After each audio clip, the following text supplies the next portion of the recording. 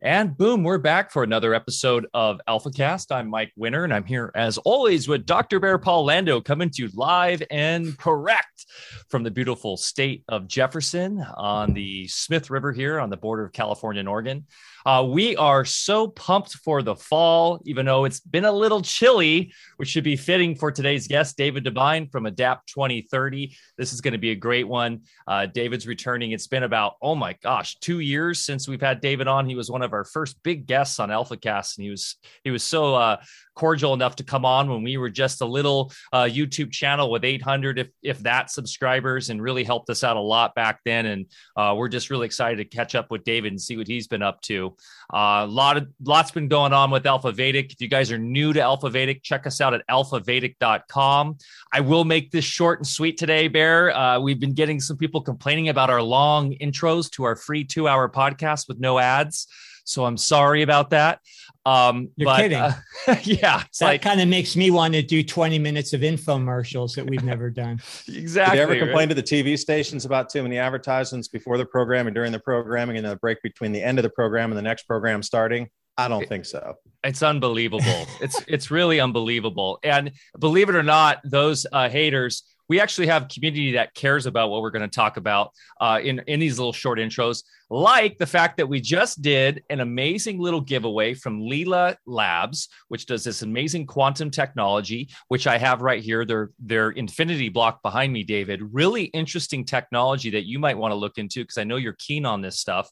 It creates a toroidal field, according to their studies, that allows you to charge different metallic objects with quantum energy. And they also have brilliant healers that are internationally known that can see frequencies and imbue frequencies in these cards. And then you can take those frequencies and use them to heal and help others. So we have this, we had this giveaway with 4-packs of their DNA cell frequency cards, which are having great effect to those who have gotten the jibba jabba doodah. And we went ahead and we did a giveaway. So I just want to announce our giveaway to our co-op. Congratulations to Brian Alex, Amanda Miller, and Lydia. You guys each are the winners of the 4-pack. So congratulations to you. We're really excited to get those to you. So we'll connect on DM on Patreon and get those over to you. Besides that, that's about all I got. Oh, Cordal 2.0 launched today or yesterday. For those who aren't familiar with Cordal, and David, I'd love to talk to you a little about crypto today because I know you're keen on that. You know, the cryptosphere is very interesting. It seems like a lot of it's been co-opted into Wall Street 2.0. We're seeing the SEC crack down on that. I'm part of a project called Cordal, which is kind of like a Bitcoin 2.0 in the sense that it was very much from the ground up. Made from scratch blockchain project with a bunch of cypherpunks, no corporation behind it, very decentralized, all open source. You can find out more at cordal.org. What's unique about Cordal, besides the egalitarian minting protocol that shares every minute block reward with everybody minting on the network, which doesn't require any ASIC miner or anything big, hefty machine to do it. It's just based on time and proving yourself over time. Is that the database is very fascinating how it works as basically a decentralized CPU. And we're very close to launching our data nodes, which will be decentralized web hosting or truly decentralized web hosting. So David was just talking about how he's been censored and being attacked by the centralized forces. Well, we are creating a solution that will allow for a completely censor-proof internet. Very exciting time. So check that out at cordal.org. That's QORTAL.org. Today, David Devine returns for a grand solar minimum update and how we might prepare for the changes it will bring to a world already on the brink. Grand solar minimum expert David Devine from Adapt 2030 returns to AlphaCast for an update on the effects of the incoming solar cycle. Drastically cooling temperatures are already upon us, and these cyclic solar-induced climate changes have been historically paired with the rise and fall of empires. Its impact will indeed be dramatic, especially in light of the purposeful chaos now being orchestrated on virtually every level of our lives. In our first episode, David shared stunning information on the disruptive effects of a cooling climate on food production, finance, and every aspect of human interaction. Take heart, though, as we'll frame this intensity of this topic with solutions available to most. David is masterful in his presentation of the quote unquote science behind the grand solar minimum, but always from the larger perspective of thriving versus surviving and the spiritual opportunities belying all such epochal times. And yes, I believe we are entering a new epoch. We can get into some theories on that. Bear Lando, how are you on this glorious morning, Thursday morning? Doing wonderful, and especially excited about our talk. David, thanks for being with us again. And yeah, as Mike said, I want to echo that. Thank you so much. You know, you really helped us way at our beginnings here. We're still kind of newbies, but you know, just trying to get our, you know, the message out just like you are. So thank you for being with us again. I wanted to reconnect with you for actually quite a while. As you know, I run a farm here. I farm full time. I've done it for a good number of years now. And it's interesting because when you do that, you have a feedback mechanism, you know, with which you're growing in nature around you that tells you exactly what's going on out there. And not only from year to year, but you get to, if you stick with it long enough, get to see more long-term trends. And what I've noticed in about the last decade is, we're getting earlier and earlier falls.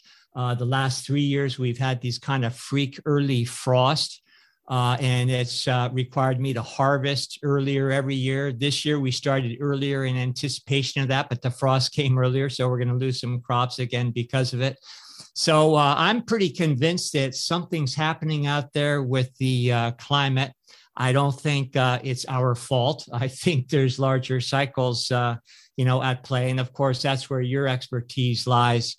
And, there's that old saying that things happen gradually, then all of a sudden. Well, I kind of suspect that we're in the all of a sudden stage right now. So what do you think? And, I'd like to get into current events and how they're playing in with, your knowledge base and what you bring.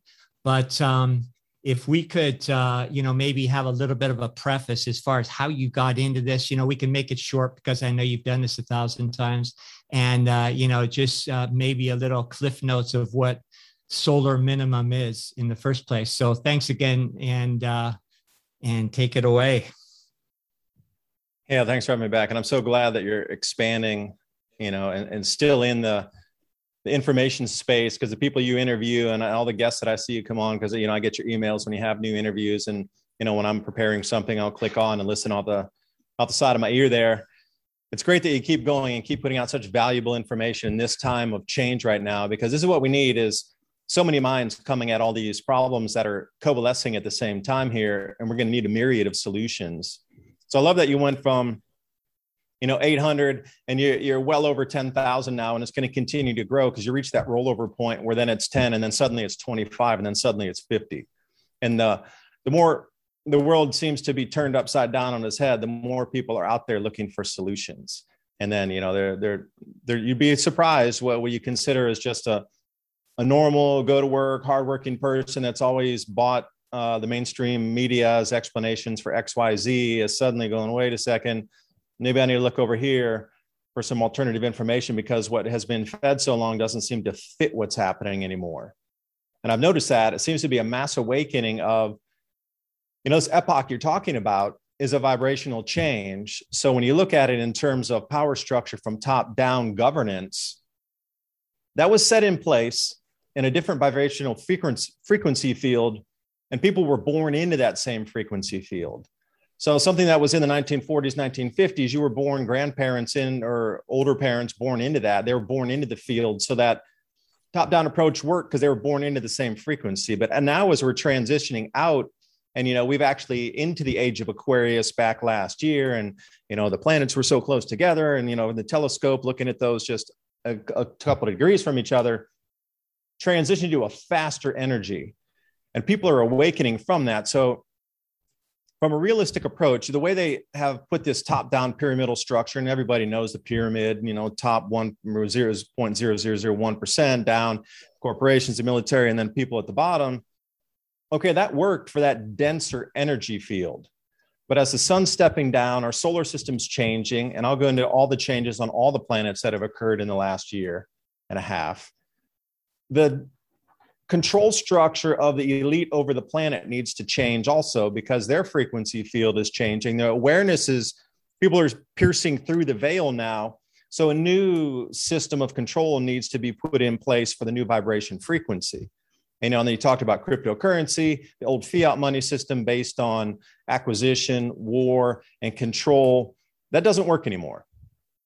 So what is it going to be now? Well, it's moving to crypto. And like you say, crypto can be your bondage or it can be your freedom ticket out. Both apply with the same technology, as with all technologies. So when you look at it, so many things are shifting right now with this great reset, and they're even broadcasting it. They're resetting on purpose, and they're telling you they're resetting because they have to reset, because the old power down structure is not going to hold, and everybody's awakening too. So now a whole new way of life being controlled, and those with the money and the power broker and the elite are still trying to keep themselves in control, moving into the faster energy field. And we can see it all around us. Things aren't making sense anymore. People are asking a lot more questions, but then there's this whole new grid moving in. The separation of people, I think they're terrified of us and our manifestation capabilities, not only you and myself, visually by ourselves creating our own reality and busting through this chrysalis, for a better word, but hundreds of people getting together. Elite are terrified of this because our manifestation's ramping up and faster and almost real time now. So one person, yeah, they can do what they're taught or programmed or thought to think to manifest for the elite. What they want is the outcome. But put a bunch of people together that do question the narrative, don't go along with that anymore. And that becomes a real threat, because 10 people, 100 people that have an alternative way to manifest in this frequency field is definitely throwing a wrench out there. That's the reason I really believe that we're being so separated at the moment. Our capabilities to overthrow these reigns of power are at our grasp again. It only comes around once every several thousand years. And you see the amount of effort, time, coordination, and all-out destruction of everything we've ever known to keep us separated during this most pivotal time of change. Now, it might sound a little outlandish, but when you start to understand the frequency of the sun is changing, and the output in the visual spectrum, and the amount of cosmic rays bombarding our planet, which also have an effect on species themselves, you see all these things lining up into perfection right now. It is an awakening, but this whole dense, darker energy power wants to grab you and like pull you back into the soup as we're trying to rise out each day more vibrationally light as we go around the full circle of the yugas here, as the best way I can describe it. I'm really getting back into the Indian Vedic texts and the yuga cycles, because I do believe we're coming out of that Kali Yuga into the Dwapara Yuga, and the elites know it. They understand these grand solar minimum cycles. They know there's not going to be enough food. It's going to be a lot of panic, and they're going to get overthrown again. So they're trying to stop all this. And then all those other layers of things are happening at the same time. It's such an amazing time to be alive. Truly is. It is. And I think what you're describing is an overall consciousness shift, and it's a matter of choice. I think people are making right now, as far as, which bandwagon they want to jump on. And the way I see things is that the so-called controllers are really at a disadvantage, because they're playing the same old game by trying to retool their control technologies. And meanwhile, those of us that are going with this shift, it's making available to us all different sorts of insights, new technologies, ways to produce things that aren't reliant on old manufacturing methods. Here on the farm, we're constantly expanding our awareness of how to grow things. We're in the Northwest, and I grow things that are tropical that aren't supposed to grow here. So there's a lot of things we're catching up to. And of course, that thing you're talking about, as far as things speeding up, that's a real phenomena that we can, explain with waveform physics. And so all of these things that weren't available in prior times, including this knowledge of, what makes us tick in the first place, is really putting us, I think, in the most favorable position historically for humanity, even though it really looks like all hell is breaking loose. That's not to minimize all the real things going on, and most likely the chaos will continue to see and also escalate. But I think it's important always to just reframe it in that, we are being led by higher intelligence, including, you mentioned, the sun and planetary bodies and things. Well, those are all living intelligence as well. And of course, when you're in the flow drafting that higher intelligence, then magic starts to happen and all the solutions appear. So sorry, since you opened the door to that, I just want to make a quick comment. Well, I did open the door because I knew you'd respond to it in a way that I couldn't phrase it, because I have my little niche of understanding the frequency field and the cosmic ray density increases. And then on the planets, you might just sit there and go, whoa, these guys are talking woo-woo mumbo jumbo there. What is new agey junk? It's not, because let's start out. If we go back to May of 2020, Pluto's atmosphere collapsed. And that should be a wow factor and go, wow, that really has. So there must be some electromagnetic effects happening within our solar system. And then Uranus, 6 months later, reversed its atmosphere. And that should have been a double wow, that's incredible factor. And then Neptune, the rings around there were X-ray jumps that were visible with the naked eye. Now, normally a lot of this stuff would happen in a different spectral wavelength that would require instrumentation to view and quantify. But the X-ray discharge was so heavy that it was visible with the naked eye, jumping off the planet, grabbing on the rings, and then shooting out into what we consider space. But no, it was following on the Birkeland currents and the electric field lines that you can't see that are invisible to our naked eye.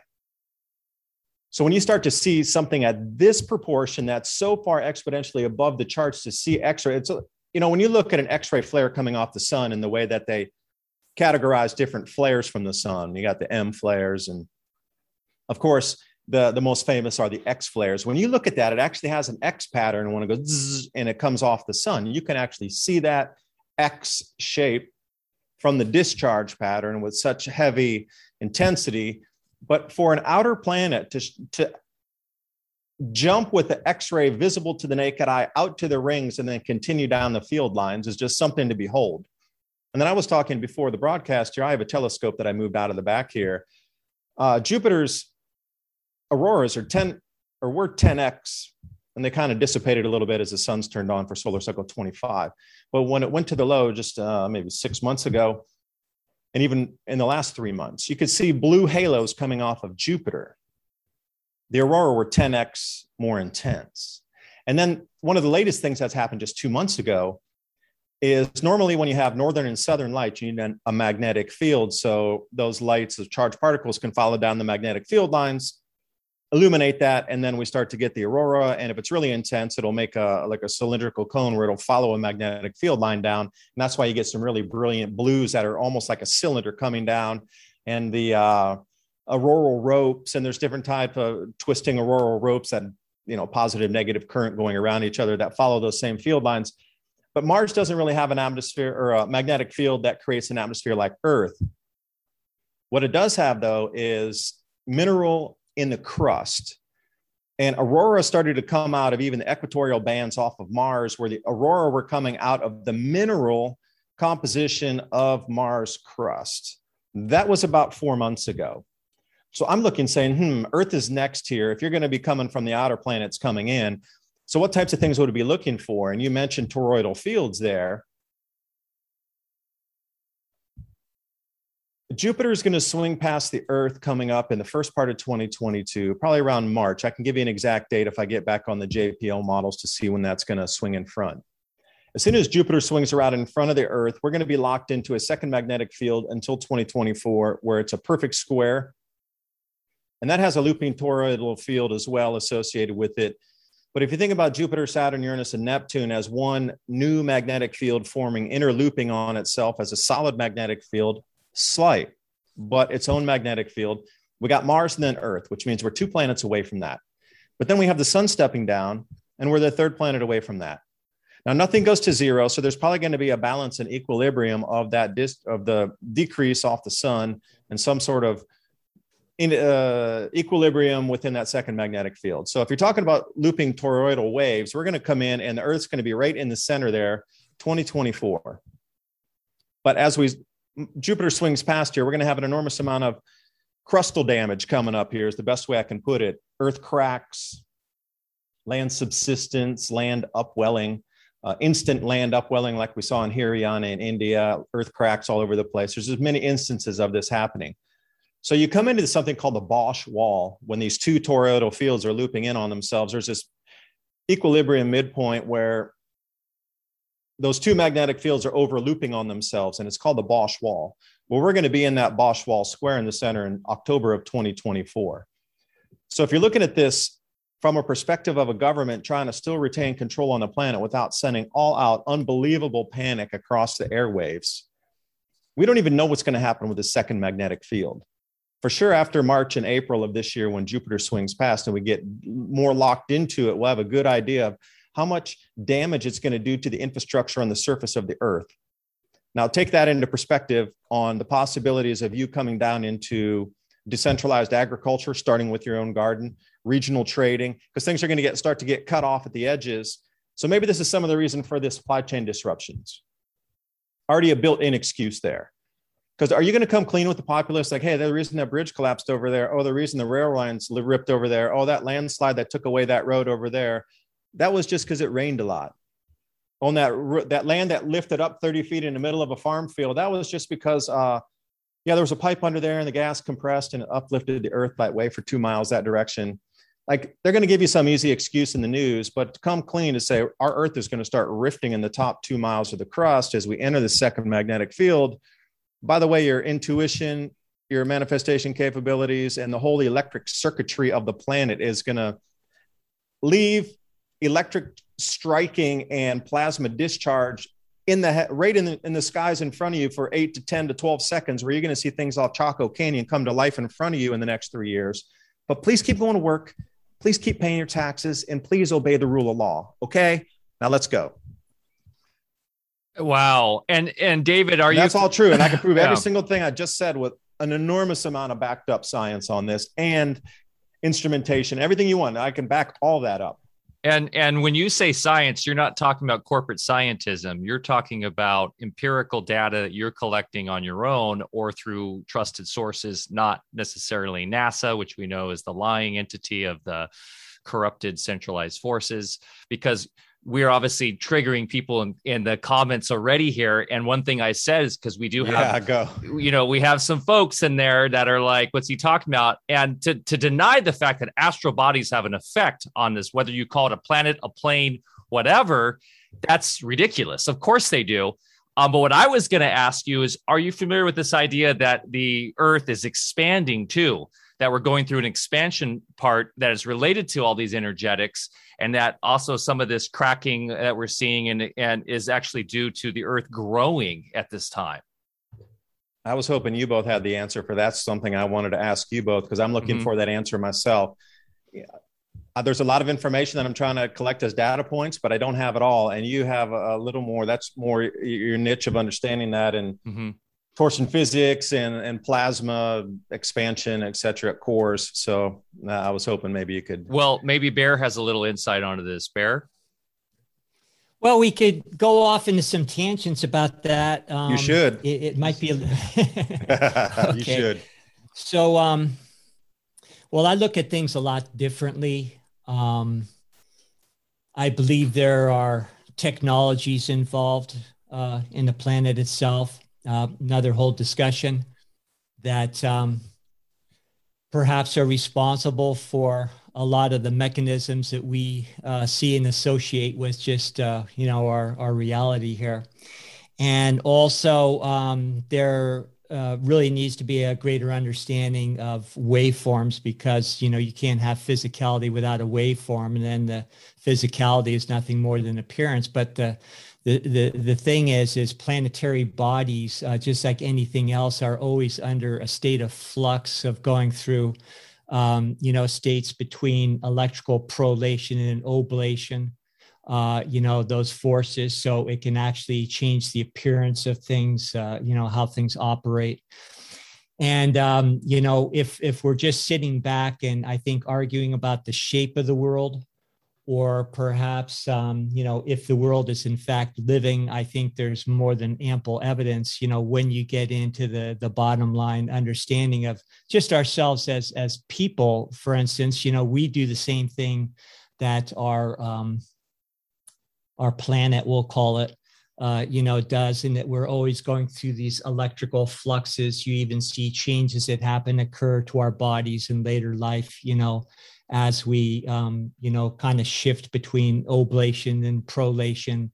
And so when you bring in these electrical phenomena into the picture, I think we not only understand that there's a lot more that we aren't even discussing yet, let alone observing, but also it puts us in the power seat in that, on this plane, we are in fact the sentient beings capable of creating those electrical vectors by way of our sentience and our thoughts.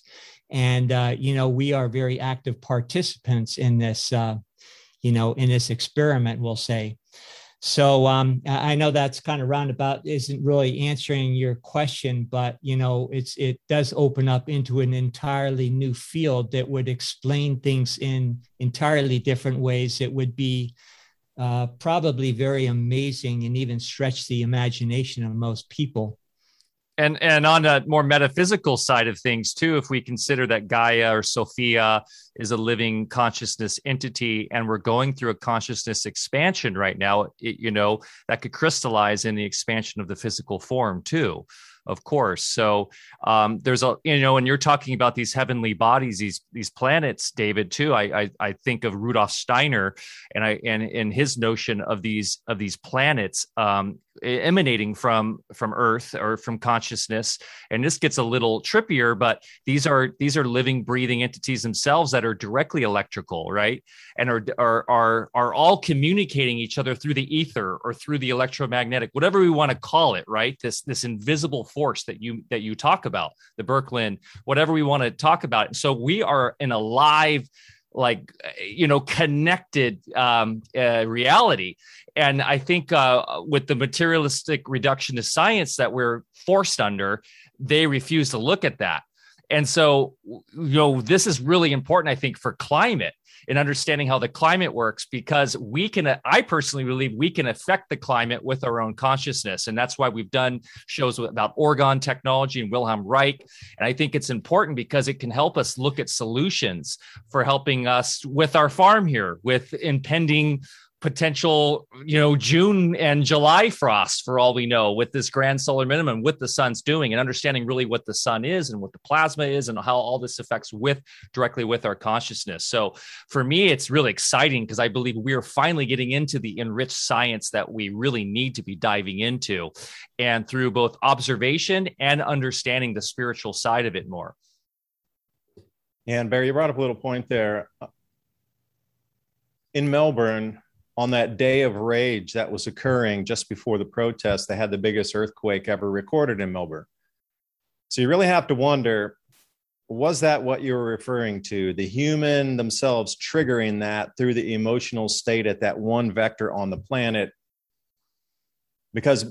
Or was it a technological triggered event? And, I'm wondering, I put it into the two camps, because we're starting to see at least some data points where the strictest lockdowns are happening and the most draconian, let's say, removal of people's liberties seem to now have the largest natural disasters happening directly over those areas, whether it be the once in 1,000-year flood, the largest mudslides, volcanic eruptions, or earthquakes themselves. I mean, literally within square feet of where these events are happening. You just got to wonder, is it now the human resonance field that's triggering on, and it has a physical effect on this planetary body here? It's becoming very connected in a correlation now between these events and what's happening on the ground, for a better term. Yeah. And just like a human body, there are trillions of cells that, are a composite that make up the human body. And there is a central intelligence that has mechanisms to keep things in equilibrium, cleansed and in a regenerative cycle. And the Earth, regardless of what we think its shape is a living technology and intelligence in and of itself. So if the cells, which include us on the so-called surface, are creating toxicity, just like in the human body, the earth will have mechanisms that will discharge pressures. Just like on an emotional plane, when we're in some kind of traumatic event in our life, a lot of pressure builds up, and then we usually have to have some event to discharge it, even if it's unpleasant. I believe the earth does the same thing. Now, of course, we have people on the ground also that are manufacturing weather and trying their best to manipulate that too. But I think far overriding that is just the effect that we have and the mechanisms that within the earth that are there to keep us cleansed, including in the atmosphere. Lightning is an example of a purifying element whenever it happens. And, how many times after a storm do we go outside when the sun's shining again and we just feel uplifted, and, not just because the sun's out again, but because, we really feel an upliftment from the cleansing, from the pressure release. And it's just like, when you get over a little cleansing yourself that we might call a cold or a flu, after you get over the symptoms, you feel better than ever. So the earth as a living sentient being has those mechanisms that are there at play to give us an opportunity to live another day and have our experience. I like the after rain air. I'll agree with you. That's one of the best feelings, is going out after an intense thunderstorm and front rolls through. If it's rained for a couple of days, and going out and breathing that refreshed atmosphere, and just every cell just comes back to life again. You can smell it. You can taste the freshness. It's something I would highly recommend everybody chase the rain, Yeah. Ozone therapy, baby. That's why surfers are so happy. They were sitting out in the negative islands the whole day as the waves are crashing. They're sitting out right in the zone of that. Yeah.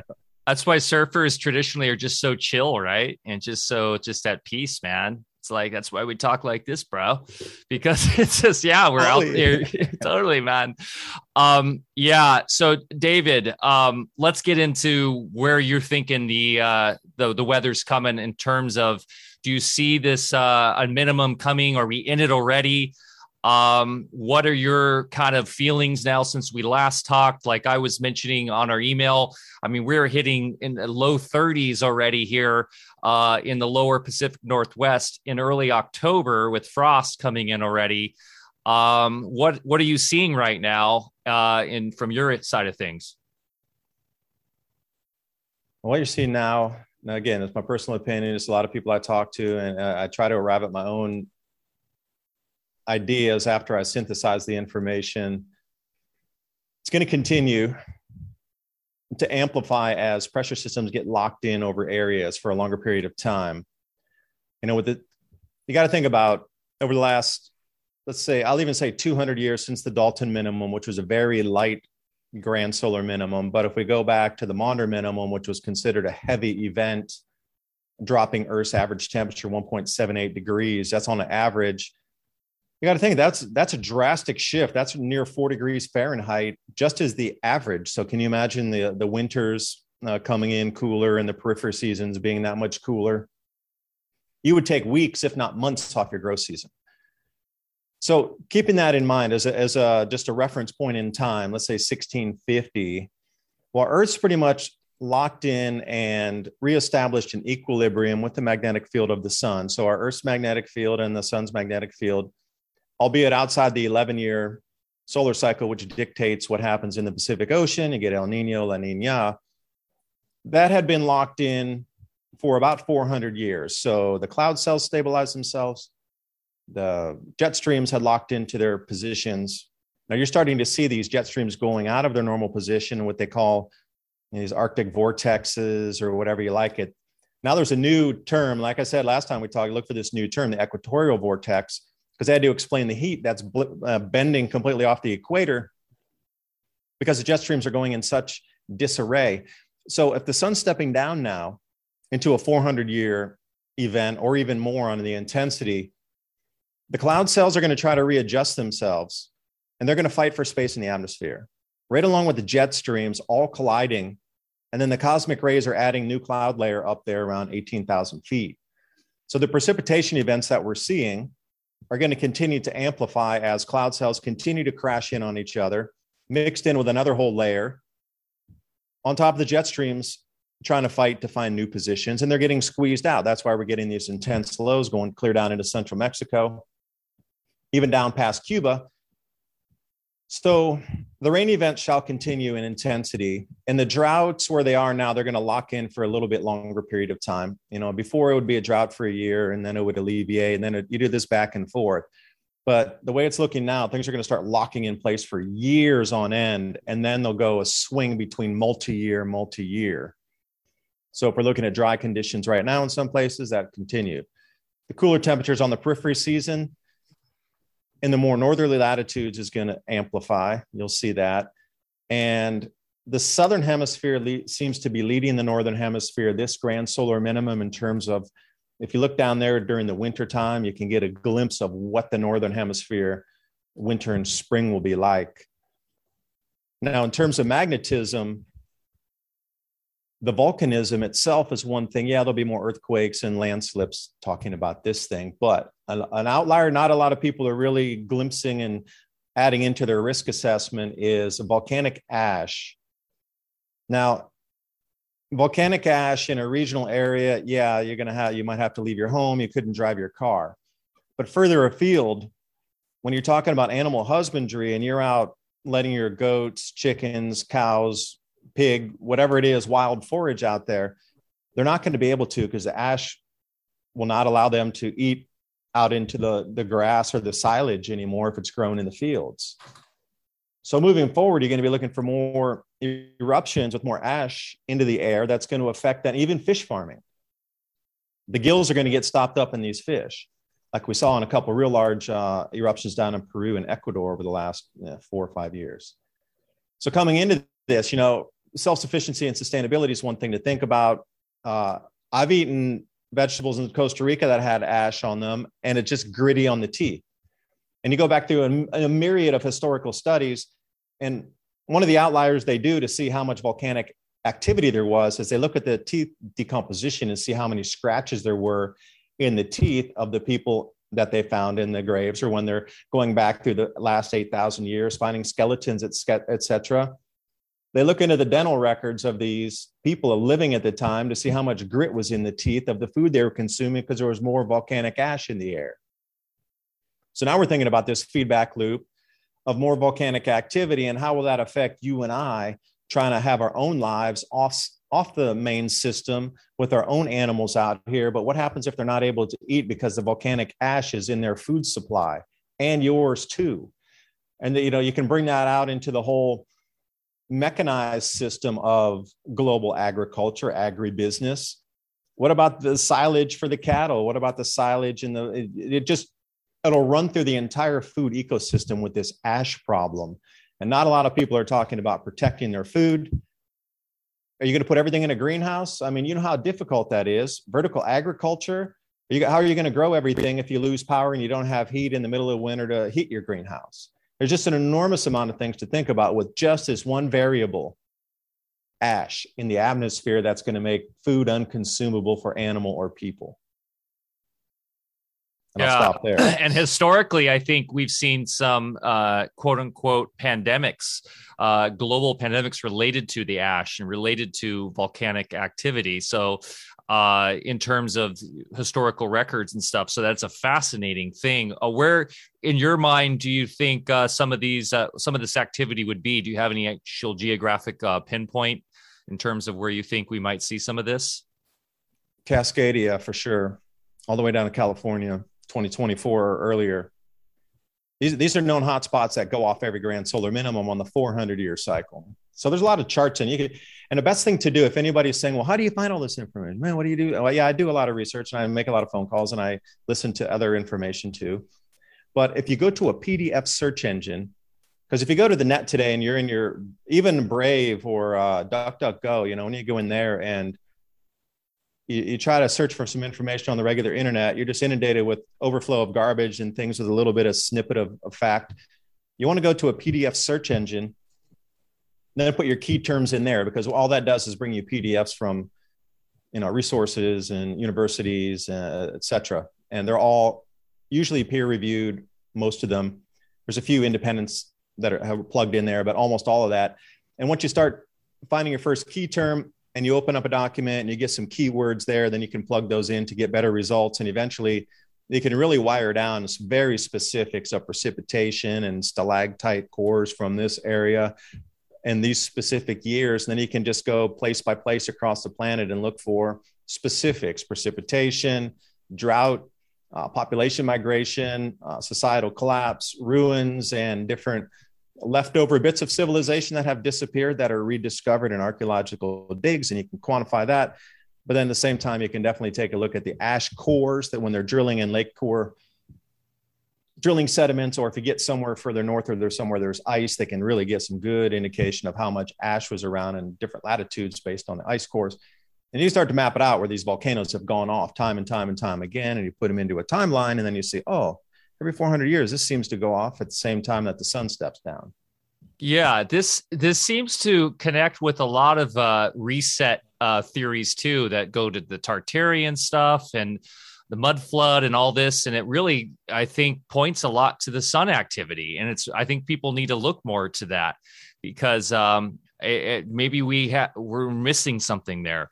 But in terms of the greenhouse idea too, in terms of heating and stuff, I mean, the geothermal regulated kind of sunken greenhouse idea is a pretty good one, because you're using just the natural heat of the earth with long pipes, and something that I know Bear and I have talked about putting at the Alpha Vedic Gardens and at my house as well. So there are some really inventive, old school, just very simple ways to go about getting your food more secure that doesn't rely on burning fossil fuels or solar panels and stuff like that, using mirrors, being in a place where you're getting enough sun. Now, of course, if you have ash and a layer over that's blocking the sun, I mean, that's getting tough. You're going to have to start growing stuff that doesn't need as much sun.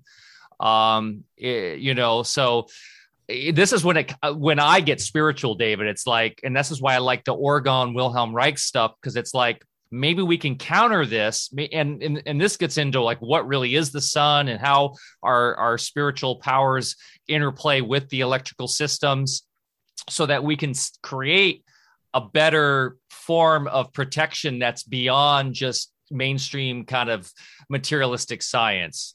I don't know. It gets trippy, but kind of when you're looking at global volcanic ash covering the world, it starts to go there. It's like, what else can we look towards, in terms of solutions? Well, it'll be regional first. It won't be the full globe, and you gave me that picture of like a complete ash layer where sun's so dim, you can barely see through it.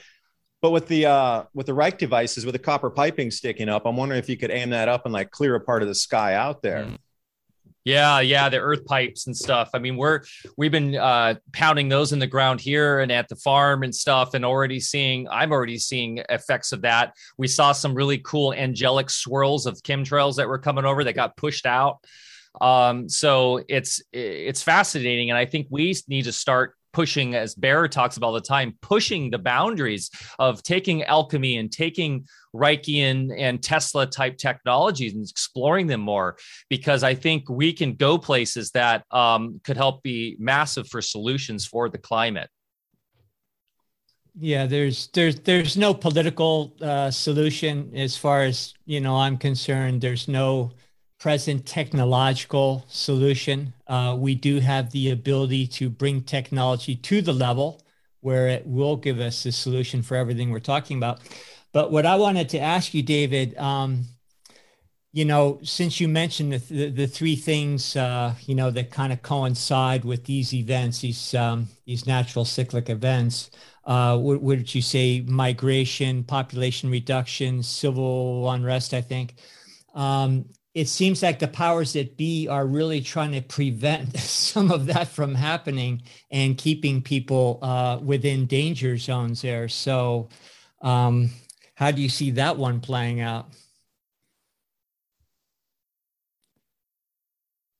I term it as the fingerprints of the grand solar minimum. the population migration, where obviously people are going to move if there's no economy and cooler weather, and predominantly in history, people grew their own food or regionally, and that's all there was. If you couldn't grow, you packed up the wagon or ox cart and you moved to a different location. So in Finland and Nordic countries, after the Maunder minimum, people had emptied that area out. And it used to be a thriving culture. Boats could come in, but there was so much sea ice pack up there, they couldn't ever resupply themselves. So the Nordic countries had emptied out in, say, 1650, 1660. Populations had left, and they were like 10% population of the original. So and people started to re-arrive back in 1720 when the ships could come back in, and those towns had emptied out 90% or so. There was a bare minimum population. And you start to look now, what numbers do we need to keep a bare minimum of our civilization functional? But you see a lot of these things happening where people go, no doobity doop in my body, so I'm not going to go back to work. But they're already starting to see massive effects of things breaking and not functioning correctly because there's not even a minimum amount of staff to keep things at barely functional level. When you go below that across all industries, then what happens? So you got to look at bare minimum numbers to keep a society functional. So the population migration is going to be one thing. Now, the economic downturn, reset, collapse, whatever you like to term it, is what's value based on? What's value asset going to be? What was it? Well, it was fiat currency. Fiat was based on what? Well, the productivity of a country. And then if you boil it down, the productivity of a nation is its food supply and the production of food. Those available calories can allow other peoples to do extra tasks, which then in turn create something, make something, create a service, and then that's valued. You don't have any food, you got people laying on the floor malnourished, you're not creating anything of value. So fiat in itself is going to have to be revalued, which makes sense when cryptocurrency comes. A reset of sorts, baskets of currency, including gold, crypto. Of course, it's going to be the central bank digital currencies. It won't be anything native like you all are creating or what's out there in the ecosystem now either. No control in that. They're only going to, put baskets of currencies, gold, and things that are under control again with central bank digital issuance. But then also you have this thing, the government overthrows and the political discontent that arrives when people are hungry, they got no jobs, their economies collapse. Then what? Well, they want change in government. But this time it doesn't seem like you can air your anger, your regress, or whatever you like to call it, out to the populace or to the governments anymore. You're all locked down. Nobody can go and do anything to say, hey, we need change. So it does seem that they're trying to front run this whole thing based on past cycles. Mm-hmm. Chinese have tried it, but their food has collapsed. They're absolutely going into a famine in China if they don't get food this year. They're down to the clean your plate campaign. You got to lick every last little piece of grass off your plate. And the kids, because they're not getting as much meat as they used to, the newer generations calling it chewing grass. So yes, they're trying to promote vegetarian meals and not so much protein and sort of thing over there because they don't have they'd lost their poultry and the pork production pretty much. Every warehouse that was in the flood zones is nothing left. Crops are at 50%, as well as last year they were 50%. So they're going to go on a massive buying campaign to bring food in the country, and they're already at bare rations anyway, and you got all these power supply disruptions. And in my opinion, if they are stopping soybean press operations over there, which means, you import soybeans from country, whatever, Brazil, United States, you bring in the soybeans and you crush them for oil so people can cook. They have ceased those operations in China. So for me, that's a huge red flag that they're saying, oh yeah, we're stopping some sort of economic, use of power to produce your touch glass for your Apple iPads and thing. Okay, I could believe that. But when it comes down to where they're stopping soy crush over there, that's 50x above on the problem that they're telling publicly, because you don't stop the food production of oil for people to cook in the country and shut those facilities down unless there is such the gigantic power lack and problem over there. So China tried to front run this. They have the best information on the whole planet about during these grand solar minimums, when things collapse. They have 4,000 years of data. They went through 10 of these cycles already. And another fact for anybody who might not believe this, no Chinese dynasty has ever lasted longer than 400 years, ever, because they're on the 400-year collapse cycle right along with the grand solar minimum. And Xi understood it this time, and he was trying to be the only person of power to try to override these cycles naturally, but the population was too large. Food production was in polluted, centralized areas. The dams didn't work. They overflowed. They had to release all the water or flood major city centers, and the countryside was sacrificed. But wait a second, you sacrificed the countryside, but that's where you grow all your food so you could keep people's with the connected CCP and Communist Party ties from getting their car flooded, but you destroyed your food supply. You know, things have gone completely awry over there. So I don't think they're going to survive this grand solar minimum. I think we're looking for another collapse over there too. And of course, that was a long-winded answer, Bear. I'm sorry. I should have. No, that's okay. ABC finished. And we also see them, trying to take over areas in Northern Africa and all over the planet, in order to meet their needs. And of course, that's the real dangerous thing, because when civilizations are in the midst of collapse, then that's usually when they go to war as a last resort. And we're already seeing perhaps some pretenses of that right now. So, in the area where we live, we're pretty rural, and the closest town is a long ways away, but a lot of the people from the Bay Area, which is about 10 hours south of here, and actually all over, moving to this part of the state. And of course, these are the people that have the means to do that. They're in bidding wars with houses, up in this area and everything, and paying over the asking price just to get the heck out of the city or wherever they're at. The problem that, a lot of us see that are here is that these people, maybe even some of them are preppers, but I don't think prepping is the answer either these days. I think it's a good idea to have food storage and everything for sure, but it's beyond prepping. You really need a new mindset. You need a new skill set for sure. And these folks that are all moving to places, like where you live, a lot of people are moving to Tennessee. A lot of people, and mostly rural areas. Is that correct? Yeah, like to Florida, Tennessee, Texas, perhaps. And, they're just importing their same mindset and expecting the grocery stores to be open. So those of us that are here and have even been talking about this for a long time and that are prepared, not just with food storage, but, other self-sufficiency measures, that we put in place a long time ago, the quandary I think we're going to find ourselves in is people showing up on our doorstep that are hungry. And, of course, you want to help out whenever you can, but I think some of the people showing up may not be that pleasant and may just, want to take what you have. So, throw that into the mix as well. Do you see similar things happening in rural Tennessee where you're at there with different folks moving in? Absolutely. And the bidding wars here, I have one of my neighbors is a realtor. I was talking to him, and he heads up all the rural land purchase for part of their company here in East Tennessee. It's nothing commercial, nothing suburbia. It's all just pure rural or forest land that they do, ag land. He was saying that they had a record new price of $120,000 over ask. $120,000 over the asking price. That was a new record set in their company. Never heard. He's like, no, this is so impossible. It's probably higher where you are, because 120K here, and people in California are cashing out in cash, rocking up here, buying a 50, 100-acre farm cash. The prices in California are absurd, and New York and Vermont, absurd. So when they come down to places like Tennessee, where it's incredibly reasonable for land, they're paying cash for everything, outbidding. I don't care. I still have an extra $500,000, still an extra $2 million, whatever. I'll just pay whatever. Okay, 100,000, 203. Okay, I'm going to outbid you 400. Okay, I want it. It's the only thing that's going to assure my survival. But, I'm not too far from an Amish farm, and I just bought my first live weight sheep. It was a lamb, 105 pounds. First time they slaughtered it. First time for me to butcher it. So that in itself is, butchering, a 100-pound animal after we removed the head. We kept all the innards because there's a lot of great stuff in there with the stomach and the heart and the liver and everything to cook up.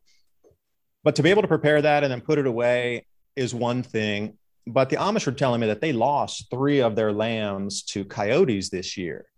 Now you got to realize these are Amish. They live out there.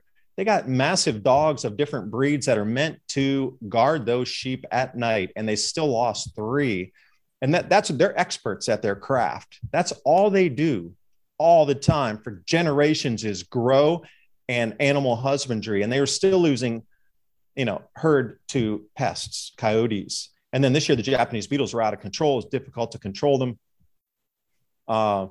It seems the insect world has also learned or awakened to the fact that this winter or this year coming up, it's going to be a scrimpy year for food because they were voracious. The wood bees as well, these bees that bore into the wood, were unstoppable monsters this year. And everybody was complaining like the wood bees were off the hook this year. So nature has been triggered about 6 months to a year in advance. So the animal kingdom is already getting ready for whatever harshness is coming at us. If the Amish can't keep their animals safe, what do you think the average person for the first year on the farm, I'm going to put up a fence and I'm going to have a bunch of goats out there. How do you think they're going to fare? They're going to lose all their animals, whether they're stolen or whether they're taken by wild predators. And animal theft is becoming a thing out here. Cows are disappearing out of fields. Horse disappeared over here. Things are just disappearing off people's farms out in Tennessee.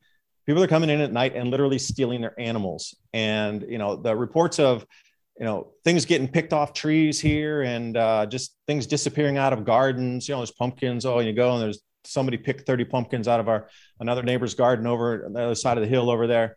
Things just disappearing, people coming through on the roads and just stopping as opportunists.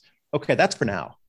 But when it does come down to it, what do you really do? I mean, I had a discussion just yesterday with an old Army guy who lives a few miles from me here in Tennessee. And he was saying, see what kind of skill set they have, what asset they can provide if they're going to come in with a community to build it out. What assets or what skill set do they have to help add to the community? But then you're right. What happens when you come and they don't want anything to do with what except you have inside, and they're going to come and take it? I mean, I don't know how far we can take it on here without being going off the Richter with the sensors or demonic or whatever happens here. But, there's some real issues to be thought about in terms of security around the place. And how far are you going to take it?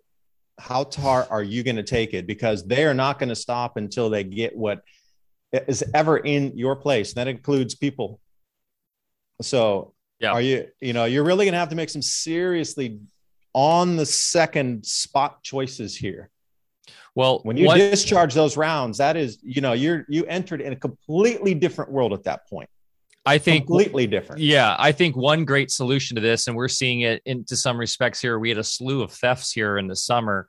Oh, you did too. Happening here. And actually it was automobiles being stolen and things that were really doesn't happen here. So what did they do? What happened here? A community galvanized, came together, came up with solutions, community watch. And I think one thing that's important to stress here is the power of community. And the idea of being a lone wolf is not viable. Mm-hmm. And so that whole concept of being the lone wolf, gunman, on survival prepper, that has to go out your consciousness right away. It's going to be, I think, a combination of decentralization with the ability to barter and have your own means of doing commerce, right? And that can be in pockets throughout the whole world by using digital, but then two, having communities. And I think that has to relate to this new age of the Aquarian mindset. I think we're going to go back to micro communities because the crystallization that came through centralization, that's all fracturing. The one world system that we're already seeing dying. Globalism is dead. The supply chains, everything is gone out the window. The just-in-time system, that's all fracturing and dying and right in front of us. So I think having this sensibility where you need to get to a place where you can have community have your back. And that's what we really promote here with Alpha Vedic. And we're seeing, while Bear is mentioning, we do have some of that Silicon Valley type coming in, buying stuff sight unseen. We also have a huge bit of our community moving up here. And what we really like is the idea of being sovereign on your own land in a community where sovereigns connect. And so it's like, hey, what are you really good at doing? Well, I'm really good at growing hemp. And hemp, I think, is a great, by the way, you're talking about soy and stuff. And Lee in here was mentioning, because he's in Asia, how hemp has become a great solution for the soy. But having that ability to be like, okay, you focus on that. We're going to focus on this. We'll work together and we'll have our confederation here in our locality in the United States. That's why Bear and I like to focus on counties versus states, because you have a sheriff. And if you're in a place that has a sheriff that has your back, you have now a much more stratified defense mechanism than looking at it in a broader state. But that being said, we're also more fan of having your own sovereign land than like the commune idea, because I've seen the commune idea fracture and be weird, and people get upset and disoriented from you're not doing enough.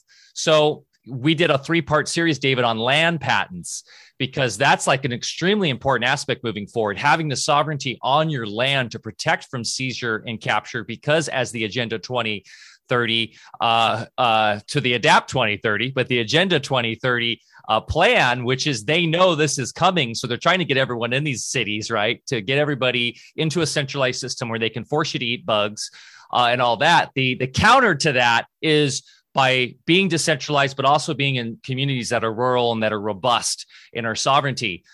By the way, when you were talking about food and all that, in terms of the bugs and that, you know what the number one thing in Silicon Valley is now? The number one like development with companies is food, is synthetic food creation. That is like the number one thing that Silicon Valley is focused on right now. So that'll tell you something. But that's how Alpha Vedic is going about it. Are you seeing that in your neck of the woods? I mean, you're obviously connecting with neighbors. Are you having, that seems like a positive thing that's happening as people are coming together in these places and working with each other on solutions in that idea. Yeah. And the synthetic food, don't they have to have a base input of ingredient in the beginning to even construct those foods? And where's that going to come from? Yeah, exactly. So that's what gets creepy, right? It's like, what are they doing in those labs? A lot of it are carbon based. Where are they getting that carbon from? Or where are they getting, the core constituents of that food? That's a great point. Are we looking at potentially like a sci-fi film, like what was it called? Green, Soylent Green. Soylent Green. What it comes down to, once again, is getting as sovereign as you can in your food production, in your ability to control your land from centralized forces, and then getting activated in your community. We had, we've been involved somewhat with the Bears with Owen Benjamin, because whether you agree with all of what he says, he's a funny guy. I love him to death, but he has galvanized a global community around this concept, right, of becoming more and more sovereign with your food production, embracing older, tried and true technologies that don't rely upon a centralized system or centralized technologies or the grid. And while I am not a Luddite, and I believe in the ability for technologies as a tool to help us, I also very much appreciate tried and true stuff. Like my wife just got back from visiting family in Santa Barbara and brought back an 1889 food mill from her great-great-grandmother. And I'm telling you, Bear, this thing's like 100 pounds. They just don't make stuff like this anymore. So being able to embrace those old technologies is extremely important as well. And we just need to be with it. We need to help each other out and really get as sovereign as we can be. Yeah, well, I will tell you, one of the ends here, at least I joined the Beekeepers Association. And, people who are keeping bees, and plus I got 3 hives out here. And then the person who's mentoring me also has 5 hives out here, because I have 23 acres in the back. So getting into a local community that's already involved in some sort of animal husbandry, beekeeping, or gardening itself. And then there's a lot of, 3% groups that are around here, especially with the EMT training and sort of thing like that. So there's many ways to put your fingers into where you want to be and meet some of the right people. Now, my next step is trying to find people who can come out here every single month, teach me about wild foraging as we walk around and make a food map of the land month by month, season by season.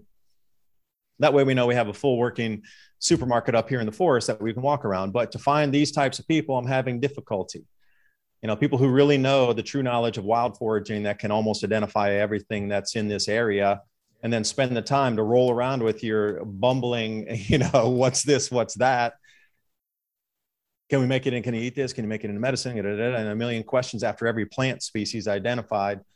Those are a little more harder to come by than, Now's the time to go ahead, Bear. I was going to say, now's the time to engage with the elders. Find your elders and get with them and implore them to help educate those coming in? And speaking of elders, someone I highly respect, Bear Lando, you have the floor. Ooh, elder. Yeah. Okay. Use a youngster. So, I hear you, David. In this area, we have a very large Native American population. And we're actually been teaching classes, gardening classes, and you name it. And, a good number of them have been coming to our get-togethers. And much to our dismay, as we've tried to pick their brains as far as, okay, they're indigenous and generational in this area, they've lost sight completely, for the most part, of just wildcrafting, or what the heck, is growing under their ancestral land in the first place. So it's been an interesting phenomena, because in some ways we've actually been playing a role of teaching some of these folks that we were hoping to learn from. And, especially going out in the forest and wildland areas and identifying native species and that sort of thing.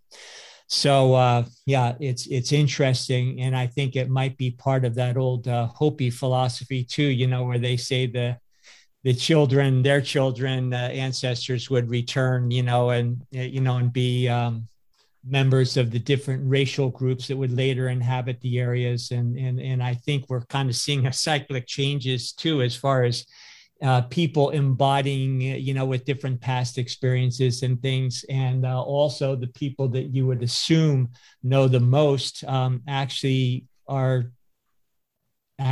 the least.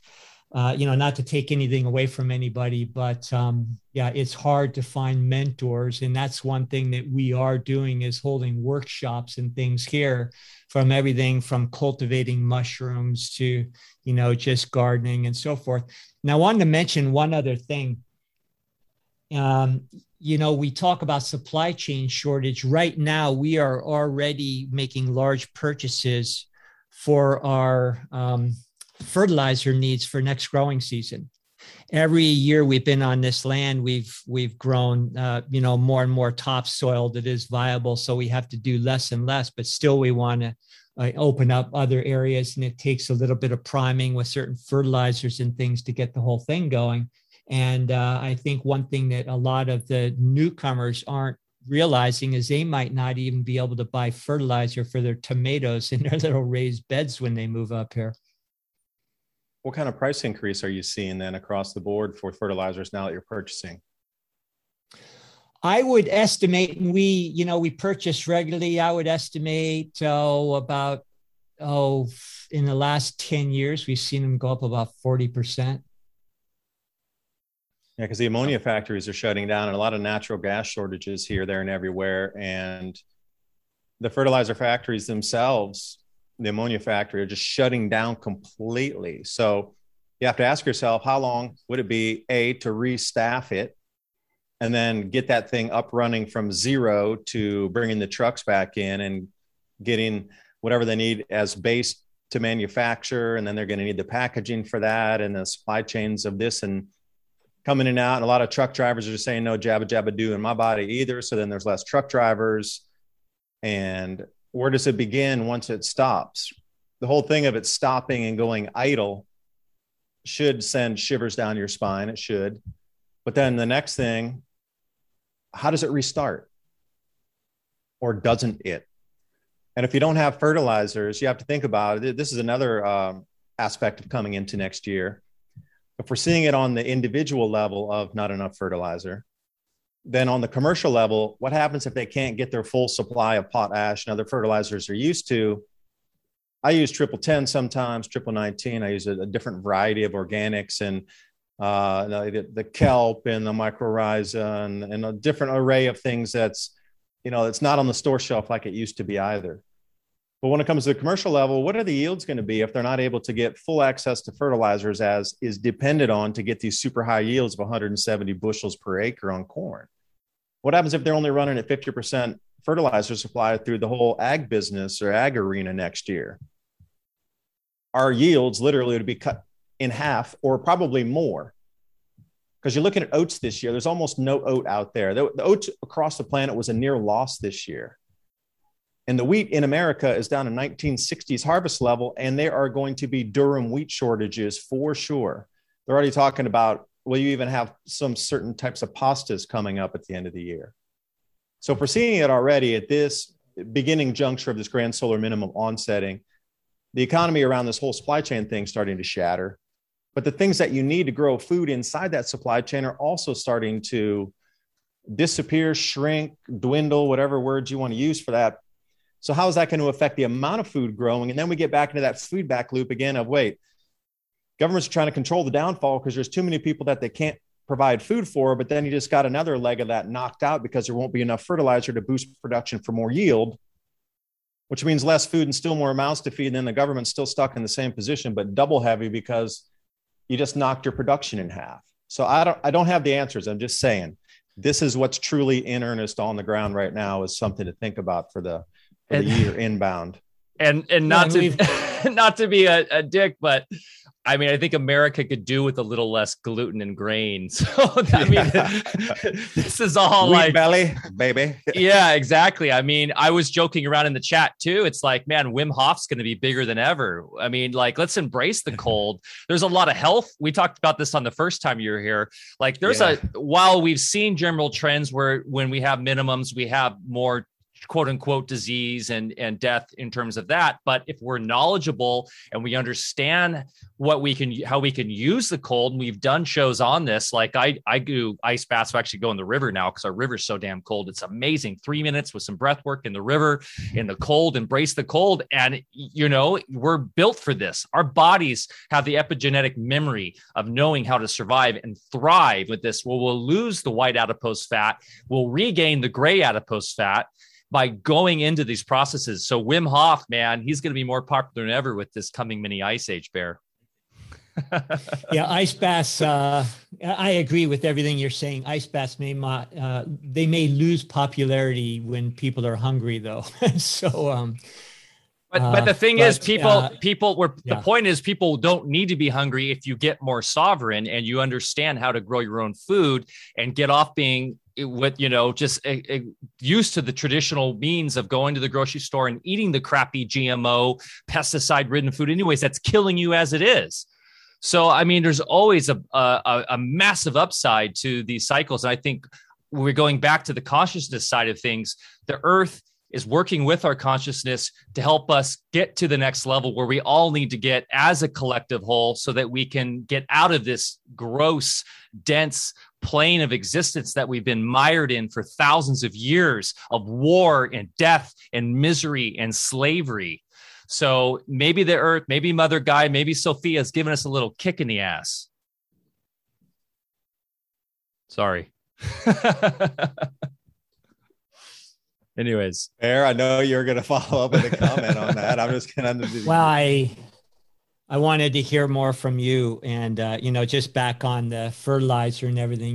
We do rely on our animals. I got a bunch of chickens out there. We use the chicken poop and everything, but you still got to feed the animals. Now we have solutions, and we'll be able to ride this out. A lot of us will be, but most people won't. And I go back to the original question I had to you, David, which is my biggest quandary. I don't so much worry about the marauders that show up with bad intentions, on our land. I worry more about the hungry family that looks at you with, genuine needs and just saying, hey, my kids are hungry. Can you help me out? And part of me says, well, shoot, we were trying to tell you 40 years ago that this thing was, in the works and coming. You didn't listen. And now you want my stuff. But then at the same time, they appeal to your humanity. That's going to be a tough one. Yeah. Amish had the same exact conversation with when we were slaughtering the lamb, and then, they wanted to do something with the pelt. So while we were, getting the pelt off there and taking the organs out and putting them in a bucket and thing, he was saying the same thing. The Amish really understand that when this thing goes down, thousands and thousands of people are going to come rushing out to their farm. They're on 500 acres, not too far from here. But the average city person knows countryside's safe, all the food's out there. But then the average person knows way more. David's little tiny 20-acre farm over there probably doesn't have nearly as much food as the Amish do down there, because the Amish, they grow food. They have 500 acres. They must have enough for everybody. We'll just go and buy it. And the Amish guys I was talking to were like, nope, we're going to just close up shop. We're going to drop a log out the front gate. We know they're going to walk over that. And the best we can do is, like the Bible says, help your, brethren in need, and that shall come back to you. And they're going to live by that principle of those in need, they're going to help, because they do believe that giving that sustenance and that life-giving force is going to come back to them in many different ways. Instead of, like you say, that lone gunman on a hill going, no, you're not taking any of my stuff. I need my other can of peas that I saved from 1957. That's not going to work. But they have it already under, and I had an interesting discussion with about cryptocurrency with the Amish over there, because they're very aware of what's going on. Don't delude yourself that they don't have access to any electrical devices and they live like no, they're very super intelligent and understand what's going on, and they need to understand it to survive and continue the world that they have. And they understood cryptocurrency as being a direct threat to anything cash-based that they operate in. So they're trying to figure it out in these next couple of years. What happens when crypto dominates and we do go away to a cashless culture? How are they still going to exist on a cash basis only culture? And I said, hey, I got a few rounds of silver. I'll be happy to trade you some silver for your food. But they say, yeah, you're one guy, you got a little silver. But what about everybody else who's going to come in? Hey, you take my apple, you take it. No. So they're thinking about bartering, and they already realize that most people are coming to consume their goods won't have any barterables or tradables, but they're in a conundrum too. But going back to that whole thing, what's going to happen with the families at the front door? I'm going to have to ask myself the same thing, because I just don't know. You can expect it. That's the whole thing. Expect it to happen. It's not going to happen. It is going to happen. If you're living in the countryside, at some point in the next year, somebody is going to come knocking on your door hungry. And, I pushed that timeline to say a year, because a lot of things are starting to fail now, and the failures they're speeding up on the second failure. So the first failure might have taken 6 months, but the second set of failures has taken 2 months. And the third set of knock-on effects is going to take a month. And then we start to get into this then it'll be 2 weeks, then it'll be a week, and then it'll be happening every day, where there'll just be complete breakdown. And, we're starting to see it everywhere, from not enough workforce out there to keep bare minimum going. And I'm wondering what's going to happen, with the grain shipments, because grain on rail is the most stable amount of business for any grain or rail shipper anywhere. It's always grain. So what happens if, if they have to get jabba-dabba-dooed because it's a government contract like BSNF? They got a government contract. None of those guys want that thing. Then what? Even your deliveries stop. People are going to come knocking. Cities are not going to be filled again. Yeah. And once again, I think the solution is community, and this does get very spiritual, right? And in terms of, and I wasn't trying to just be a hard ass with that. I think it's trying to be basically letting people know, and this is what we do on our platform. And this is why we do a festival about solutions, is waking people up in the cities to understand it's time to get sovereign. It's time to start seeing this. But when they do come, if you have a community that is growing in abundance, to support those people and bring them in if you can. Now, if you've got roving gangs coming in and it's turning into something that's very, dangerous, you got to start wondering what's obviously the corporate governments are projecting this stuff out. So they have things in place too. So you got to wonder what are they going to allow to happen? What's going to be working there? The military going to come in? So there's a lot of different things at play. So I don't know. I think a great strategy is, once again, just get crystallized with your community and understand that we're in very spiritual times. And I do agree, with the Amish there. It's you're going to be better by growing more and trying to support those people than trying to battle them. But also it does make sense, where our farm is, where you can kind of shut off from the world and make it very difficult for people to get to you. Be in places where it's pretty rough. There's only one highway to really get to our town, and then it's just a bunch of backwoods, Forest Service roads. And we've talked in our town about what we do with that, blowing the highway. But still doesn't mean people aren't going to get here. So these are all really, really tough questions to answer, David. I agree. What about the tax man? either the property tax itself in the county, or if you owe income tax and they put a lien on your property, and then at some point they'll be like, all right, if you owe over this much on a lien, we're confiscating everything because we're going into a hyperinflationary event.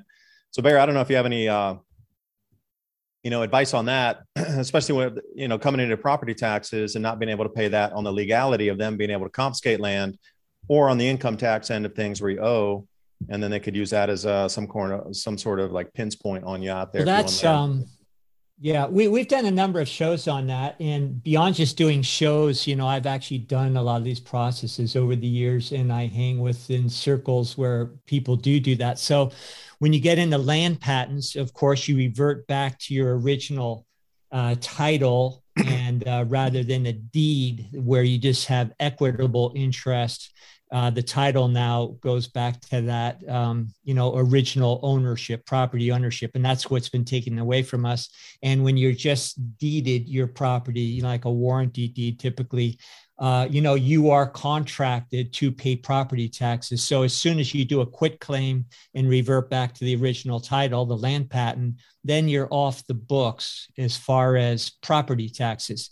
Also with income tax, as you're aware, that's highly unconstitutional. Not one penny of the income tax goes to paying for anything within our country or infrastructure. It goes directly to Puerto Rico, every single dime, and then into the IMF.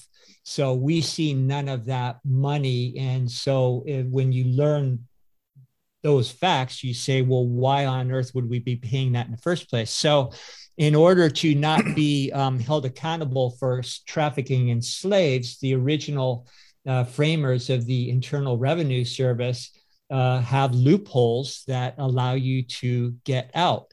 One of them is a code that's now discovered. It's called the revocation of election to pay. If you've ever paid or filed a 1040, you can revoke that contract and then get off of the books. Many of us have done things like that too. So it goes back into the same level of awareness that it takes, learning how to grow food and make your own way. You also have to learn how to get the predators out of your life and realize that they have certain codes they have to follow. And when you learn, those codes and the loopholes that are purposely there for you, if you want to exit their system, that you have to do a little bit of elbow grease and learning, and just like you do some research and change things, because we don't have to be beholden to any of that. No way. How much pushback did you receive when you filed those forms with the IRS for the 1040? The recent ones that I'm talking about, no pushback at all. Now in earlier years when we had just little pieces of the puzzle, I didn't just get pushback. I got arrows in my back and got targeted pretty heavily.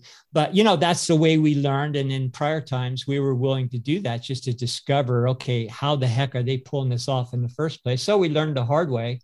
Some of us are still here to talk about, some not. But there are solutions for that too. Yeah, beautiful. And then, of course, it all goes back to the conviction, if you want to bring this to a more spiritual level, that we are sovereign. Nobody on this plane has any authority over us. That is, worshiping in false idols, whatever you want to call it. It doesn't matter. And you just have to build that internal will force and just stick by your guns. This is not a time or a place historically to be a pussy. It's really not.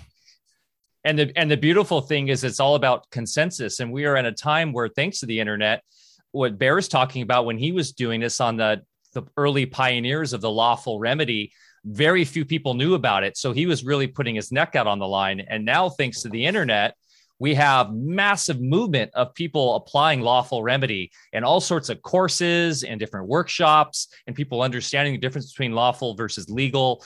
And Craig's in the chat, your buddy Craig, who we love. And he's talking about, back during the times of Stalin taxing, 110% of the grain to the farmers, and those that couldn't pay sent them to the gulag.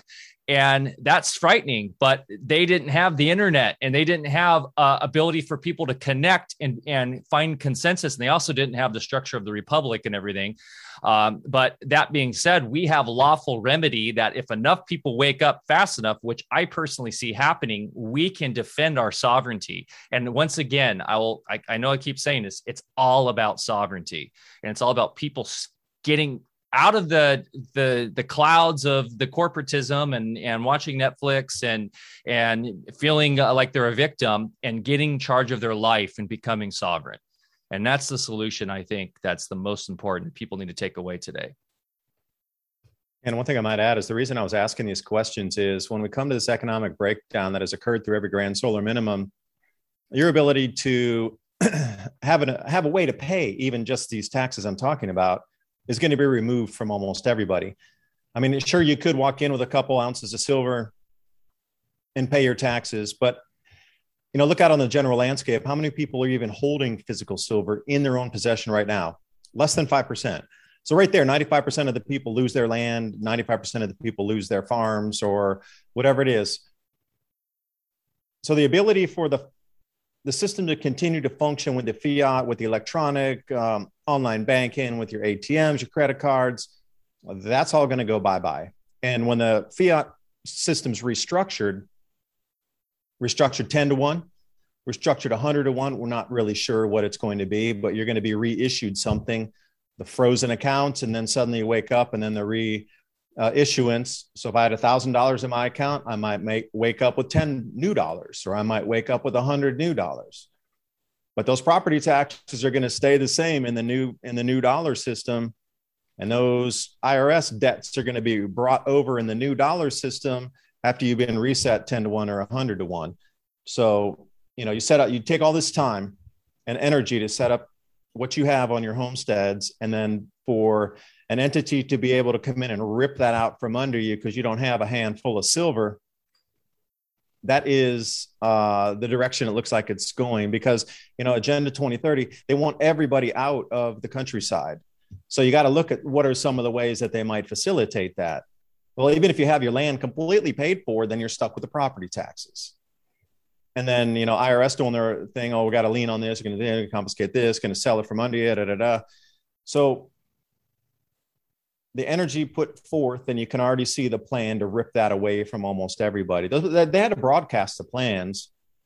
Adapt 2030 is about revamping our food growing strategies before 2030 so we can feed the planet.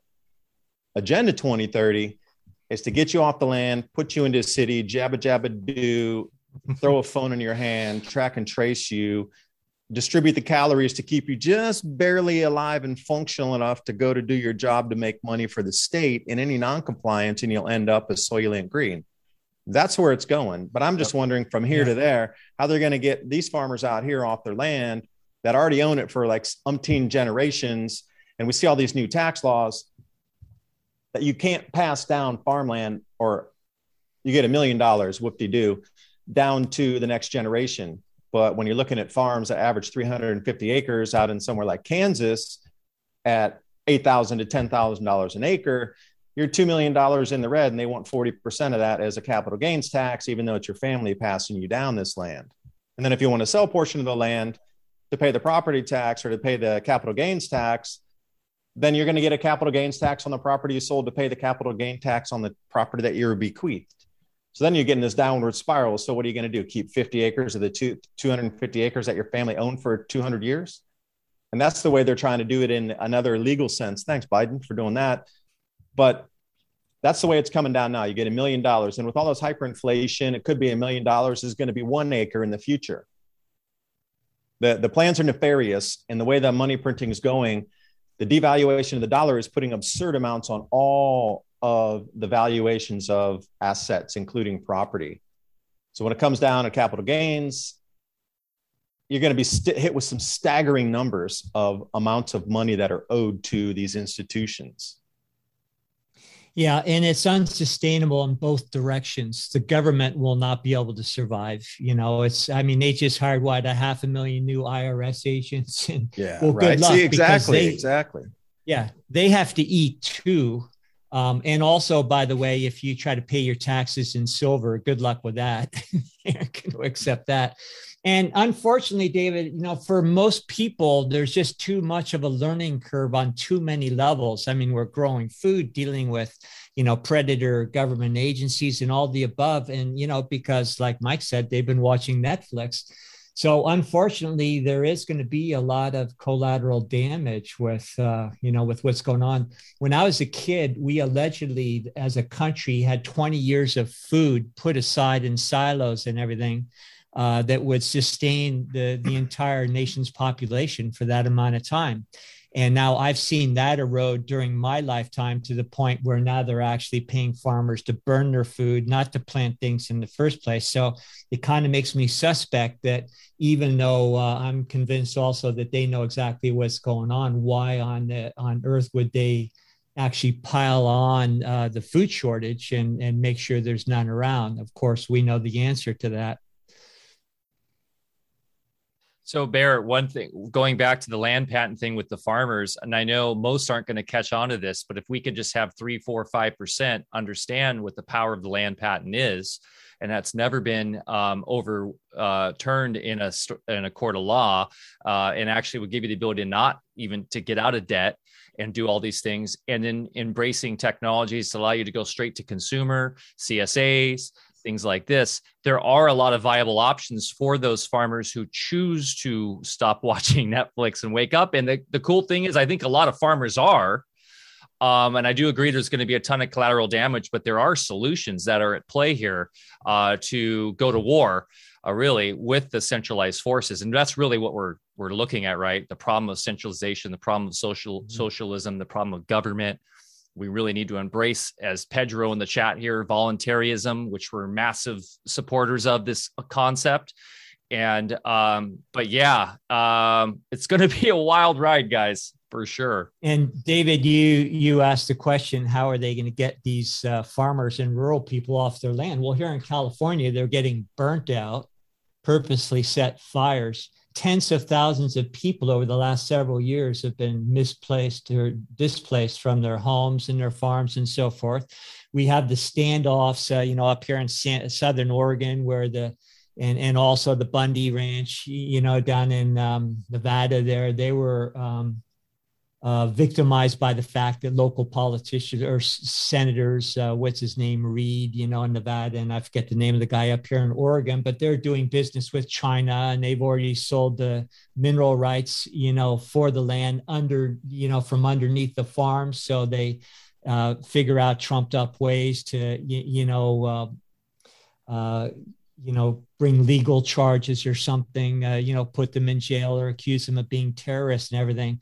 But if you have a land patent, you also own the mineral rights, the water rights, and you have you have not created a surety status for your land against the national debt, which is what property taxes and everything are all about. So you got to lose that warranty deed. Yeah, and what type of attorney could help you do that? I mean, how many regular attorneys that in your town are versed on such? Zero. Yep. On the other hand, I would advise anybody to watch our 3-part podcast on that, where we had a gentleman who actually, went to law school, but he's in the mining industry. He's done this for years. Just a brilliant gentleman who has done hundreds of these things. And it's not that whether or not they work, it's the way the land distribution was originally established in this country. We're just reverting back to it before the middlemen came in and again, tried to, get us to unwittingly agree to be sureties and pledge everything we have, including our land, against the national debt that they're creating in the first place. So, yeah. I mean, we must remember we have a lawyer. We have unalienable rights that all living consciousness has throughout the entire universe. That's what the forefathers had put in the Bill of Rights and the Constitution. It supersedes all legal jurisdiction created by any government, edifice, any court. It's natural law. So that's what sovereignty is. Understanding that you got to do your own homework.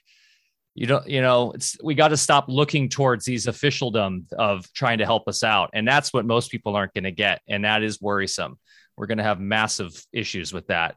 Also, don't have any, sorry, go ahead, Mike. No, go ahead, Bear. I was just going to say, I don't have any delusions that they're going to obey their own laws or the Constitution all the time and that they'll just come kill you anyway, no matter what you do. I've seen that happen too. But on the other hand, there are solutions, and a lot of us have exercised them, and so far they work. And what we've discovered in our processes is that government goes after the lowest hanging fruit. The people that are less educated, more vulnerable, and most afraid. And, maybe our time will come too, but I don't really live with any concerns of that. Well, and also what they're doing to really get people off the land. What did Gruesome Newsom just do? We were talking about earlier this week. They are outlawing small motors in California. January 1st, 2024. You will not be able to use small gas motors off the road. So that means lawnmowers. That means chainsaws, generators, things that every person in the rural, anywhere, even small, lower middle class, lower income folks, gardeners in the city. People, they're pushing this whole electric thing, which is more damaging to the environment than fossil fuels, if you really do the research. So that's interesting, David. I don't know if you saw that little piece of legislation come about this week. Unbelievable. I did. And that would include water pumps and firefighting gear too, because a lot of that's pulling some heavy volume out of a water source to spray it to another source.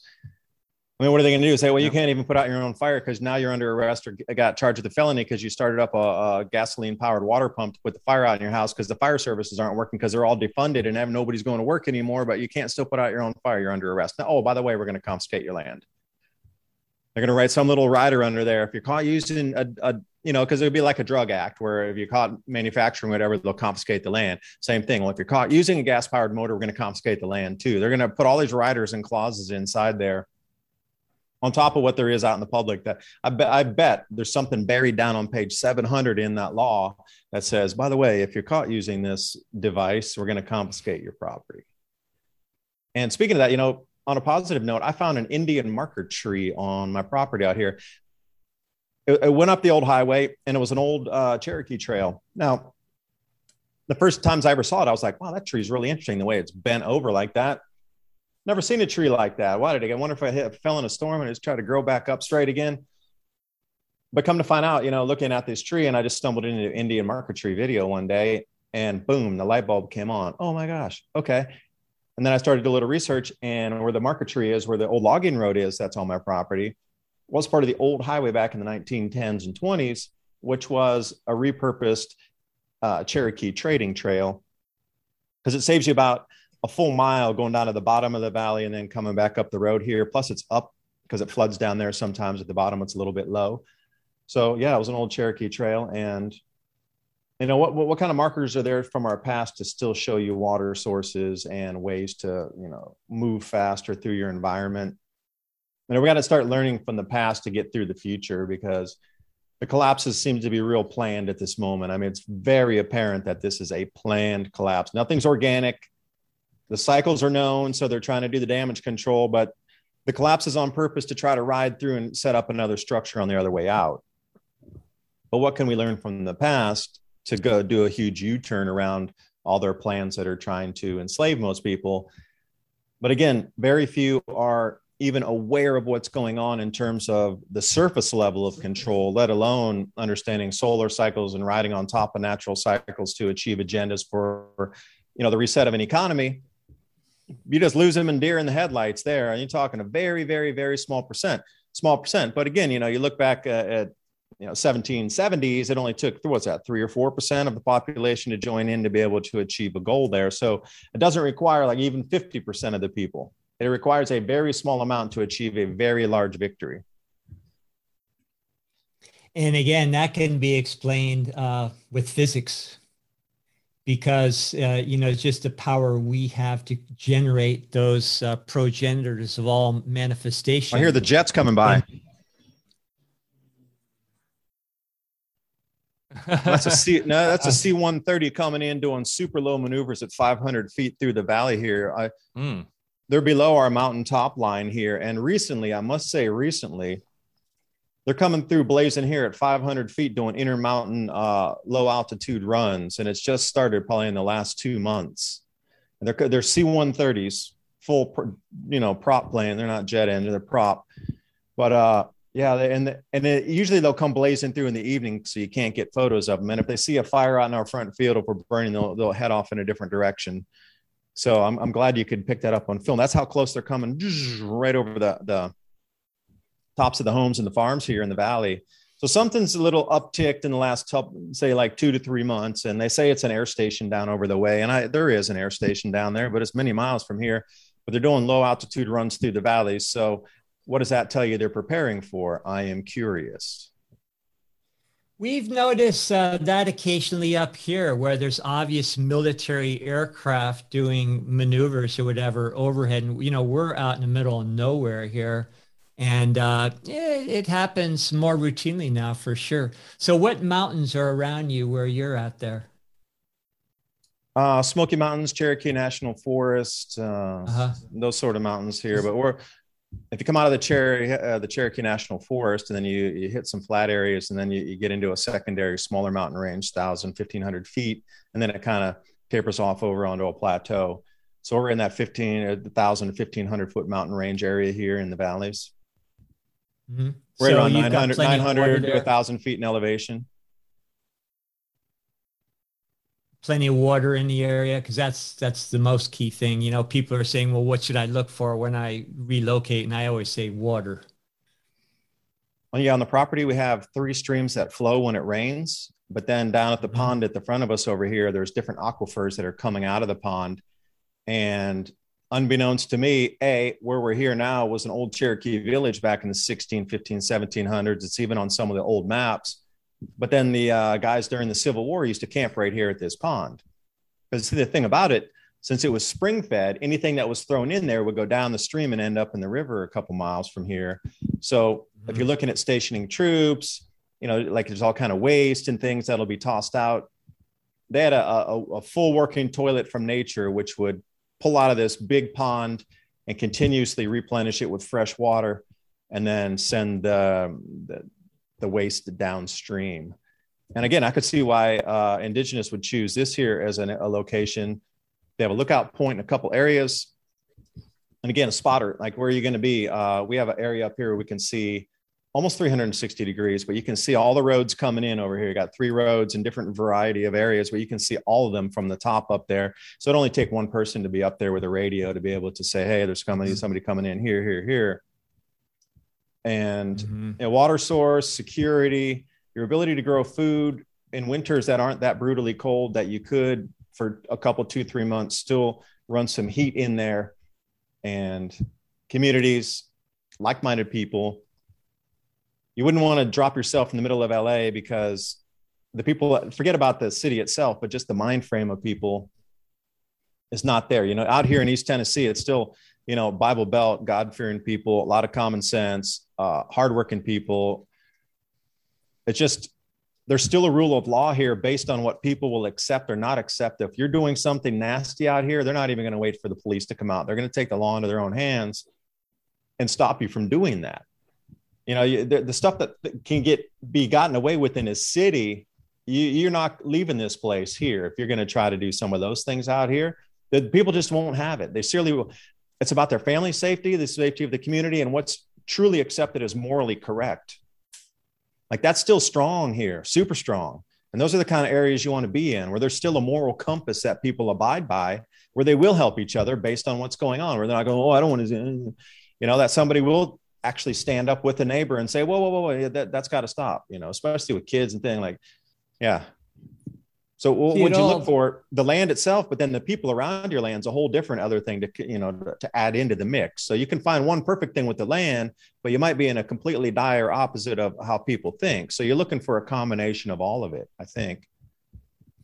And it all goes back to connecting with people that still have the connection to the land. And unfortunately, urbanized people have lost that. They've lost their common sense, a lot of them, not everybody. and they've actually been weaponized against the rest of us. So agreed. I believe in places like Los Angeles, they'll probably be eating themselves within 10 days, just like in Venezuela, which was a beta test for what's coming here. Cannibalism was running rampant just after a couple weeks. So yeah, No. you don't want to. Oh, absolutely. They're selling human meat on the open market. What? I never heard about that. Yeah, during the height of their chaos when it was peaking, that's what was happening. And historically, that is not an isolated event. That is pretty common.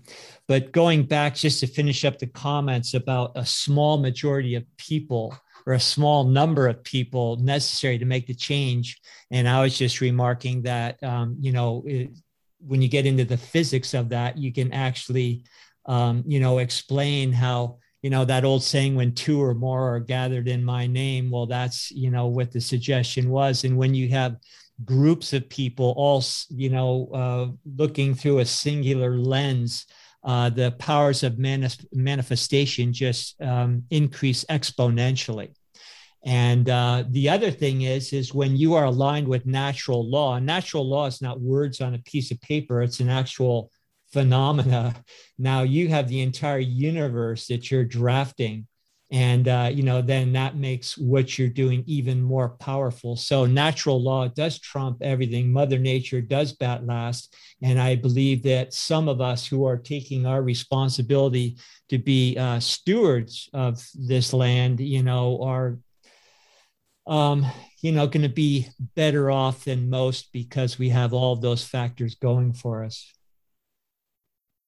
Nothing more special than waking up and going up when it's foggy in the morning and just sitting there, knowing that you're not in a park, that nobody's going to come walking up and disturb your silence, and just, visualize what you want to do with this piece over here. I want to trim this. We got to get the blackberry patch better over there. I want to clear out down to the creek so it's just grass there for easier access. You can kind of use your imagination to sculpt the land as you sit there, because, I believe the same thing. I don't own this land.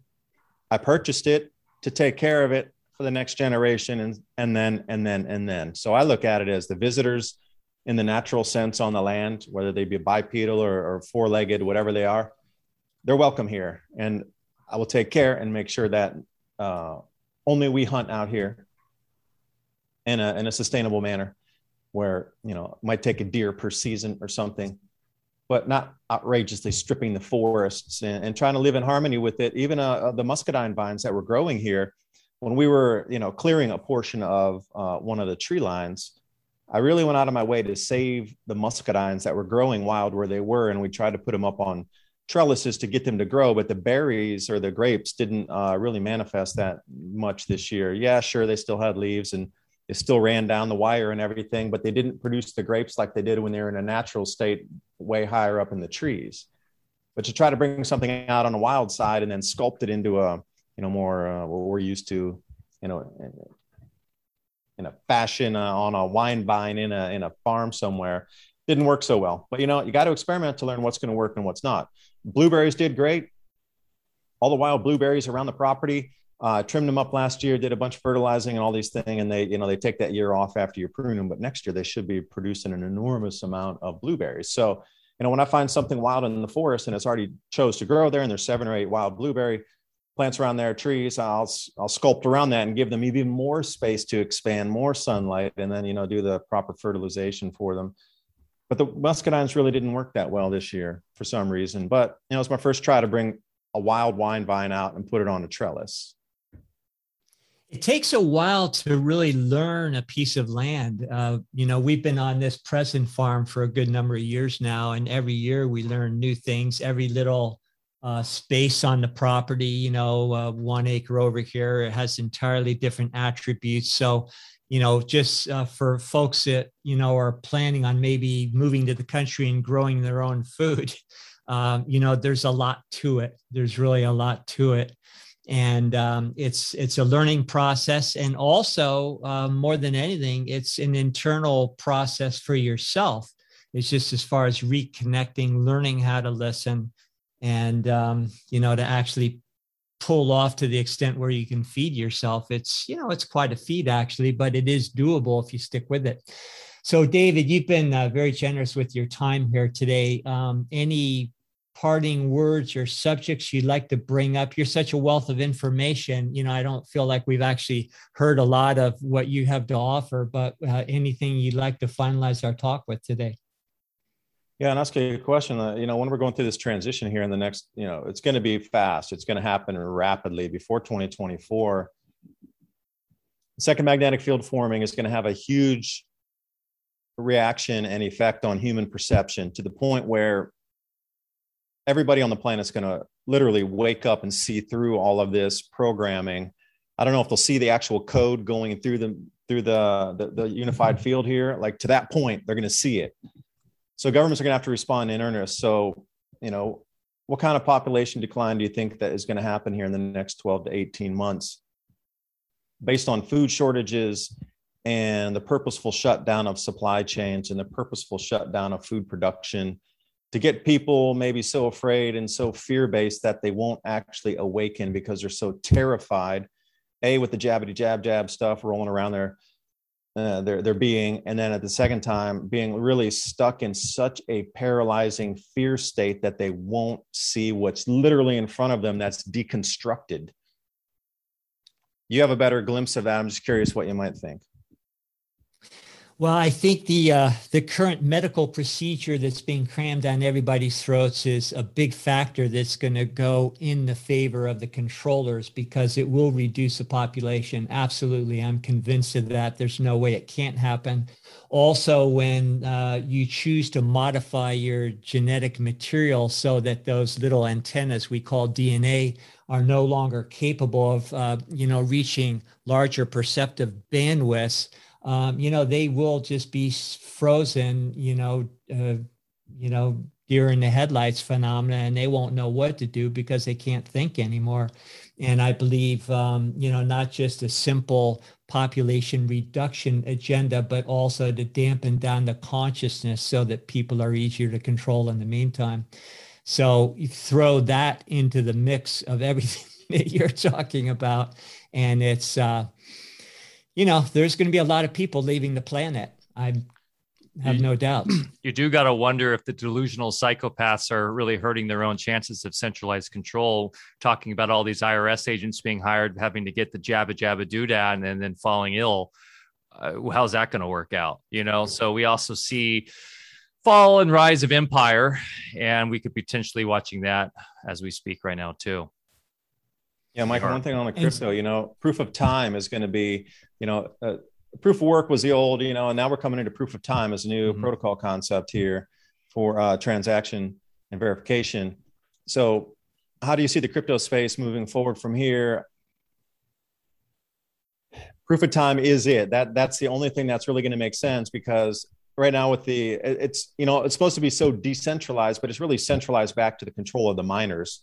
And the mining pools are gargantuan and multi-billion-dollar mining operations in themselves that are listed on the stock markets in some of these countries because they have so much vast capital and they have, acres and acres and acres of rigs out there as one single entity. I can't see that being anything decentralized. But bringing it back down in where everybody's computer across a full integrated network is, chipping away at that, and versus one, mining operation that solves the algorithm that then gets a reward for that. So coming in proof of time seems to be it's going to have to change too, because this whole crypto space, we've already, when the China closed down and said, hey, it's illegal. And then all the computing power went offline over there and the full market crash. That can't continue to happen either if they're trying to bring this up into at least part of the new monetary system, in addition to a basket of currencies, gold, et cetera. And the carbon credit market, which we didn't talk about too much, but this whole carbon trading thing, once your card goes to zero, they're not going to be able to, Randy, I'll call you back. They're not going to be able to, having a forest, you're creating your own carbon credits, but, at that point, what? So you got these three different asset classes rising to create the new economic system: carbon credit, carbon market, for a better word, the crypto, and then the actual physical asset of some sort of basket of currency and gold. So where do you see the crypto going? And as part of this whole reset agenda, reset economic system? Well, I mean, I think it's very obvious that crypto, that the whole entire kind of scene of crypto has been massively co-opted by corporations. I think 99% of cryptocurrencies are run by a centralized corporation with the CEO, COO, et cetera. We have to get past that. The original intention of Satoshi Nakamoto was to go P2P on transactions like you would originally with gold or silver. And of course, that's been all controlled and manipulated by large banking entities, including Bitcoin itself, which when they did the fork to Bitcoin Core and getting off the original intention because of scaling issues, we saw that they went into SegWit and Lightning networks. And of course, as you so profoundly mentioned, the way that the mining systems have become basically monopolies. And what's interesting too, David, with as we're coming into issues as we see with Europe right now and the UK with massive issues with natural gas and with the ability to generate power because of the green initiatives, which we know are another controlling mechanism. How is that going to play into proof of work? And also, what if we do have some revolution in terms of more free energy on the flip positive side? How would a proof of work model work if all of a sudden everybody's playing from the same field? So yes, proof of time is everything. And that's what Cordal is all based around. And it really makes a lot more sense. It's a much more Aquarian in that sense too. The metaphysics make a lot more sense. So I do believe that's where we need to be going. And that's what our platform is based upon. But in terms of where mainstream crypto is, I think it's a behemoth in the same way we're looking at mono agriculture. We're looking at all these other problems we've talked about today, which is very, very daunting. And it is scary to see where that's all going. And of course, with China, there will be a black market. There is already with people on the black market still mining crypto. And of course, the big push right now in crypto to counter proof of work, which is what you're talking about with mining, is proof of stake. Ethereum's talking about, well, they're already planning to go to proof of stake. All that is fiat 2.0. It's the same people who pre-mined a coin that own it, that will have the most consensual power on the protocols. So we know that is already dead in the water there.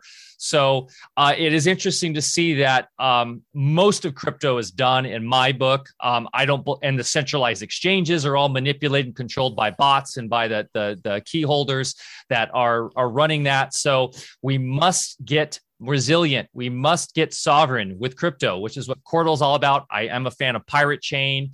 Hey, we even do direct P2P. So with Cordal, we have a decentralized exchange built into the project. That's a true decentralized exchange, which is P2P, no intermediary, no steward, no one controlling your keys ever on the transaction.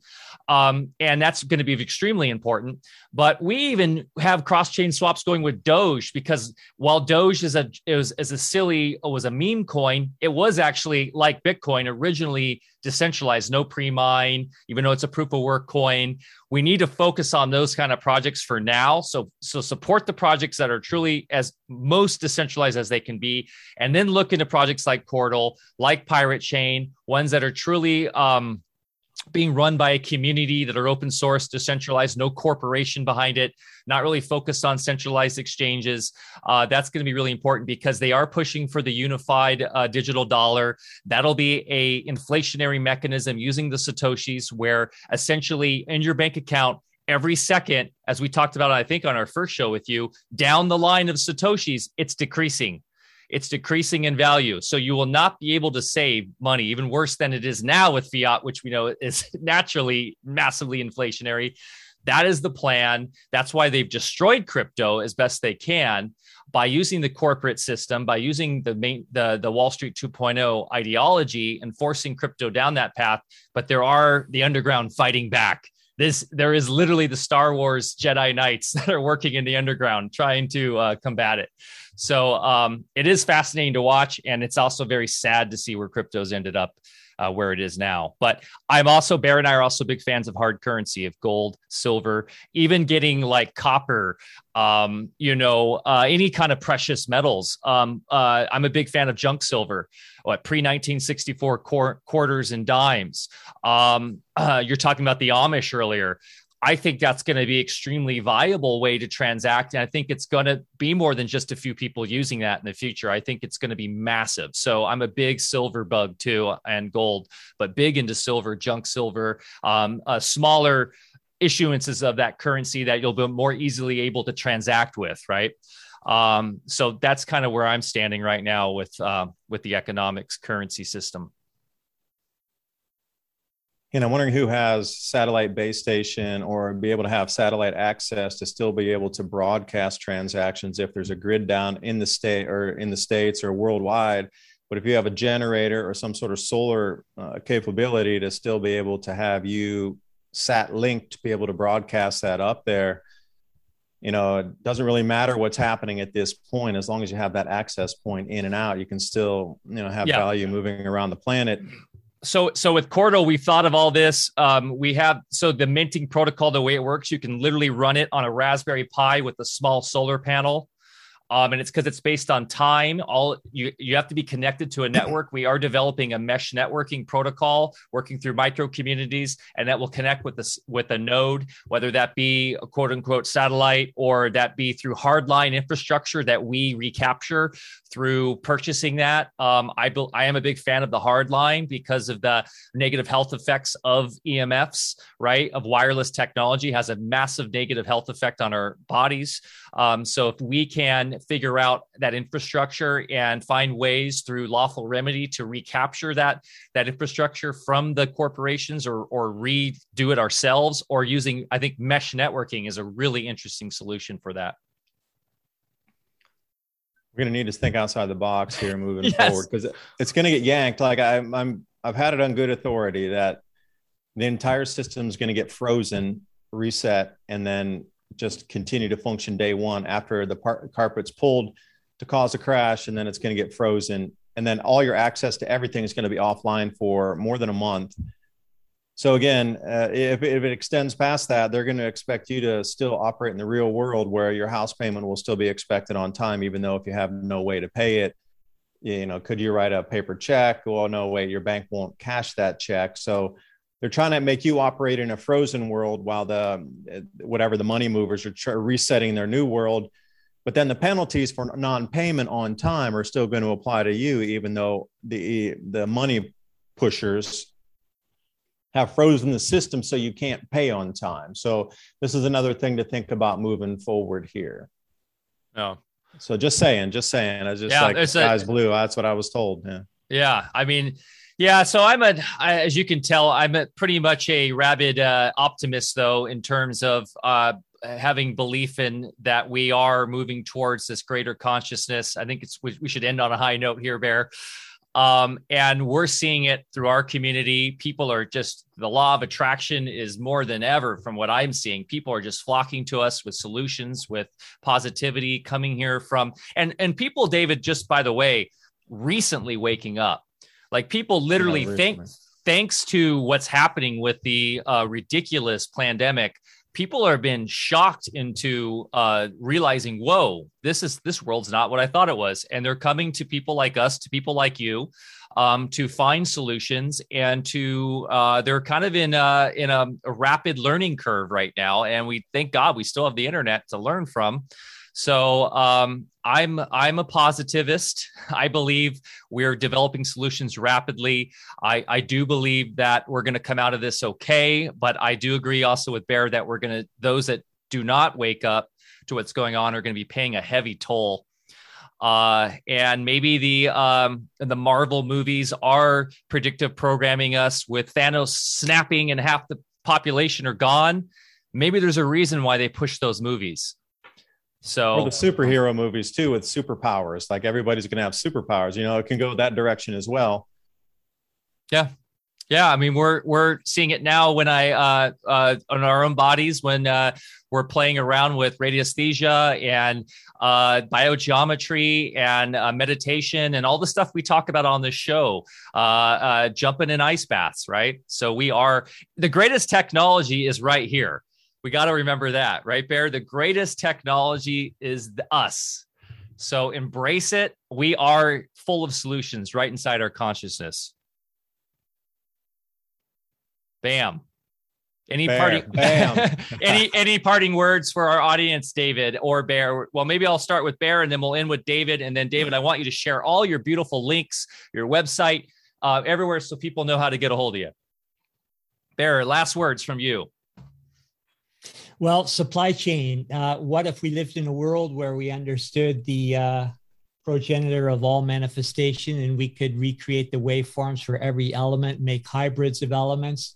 We no longer had to mine things out of the earth. We never, again, have to transport goods around the planet. We can create those waveforms to create these elements in a 3D printer kind of operation, set up assembly lines where you can make any part made out of anything you want, manufacture anything you want.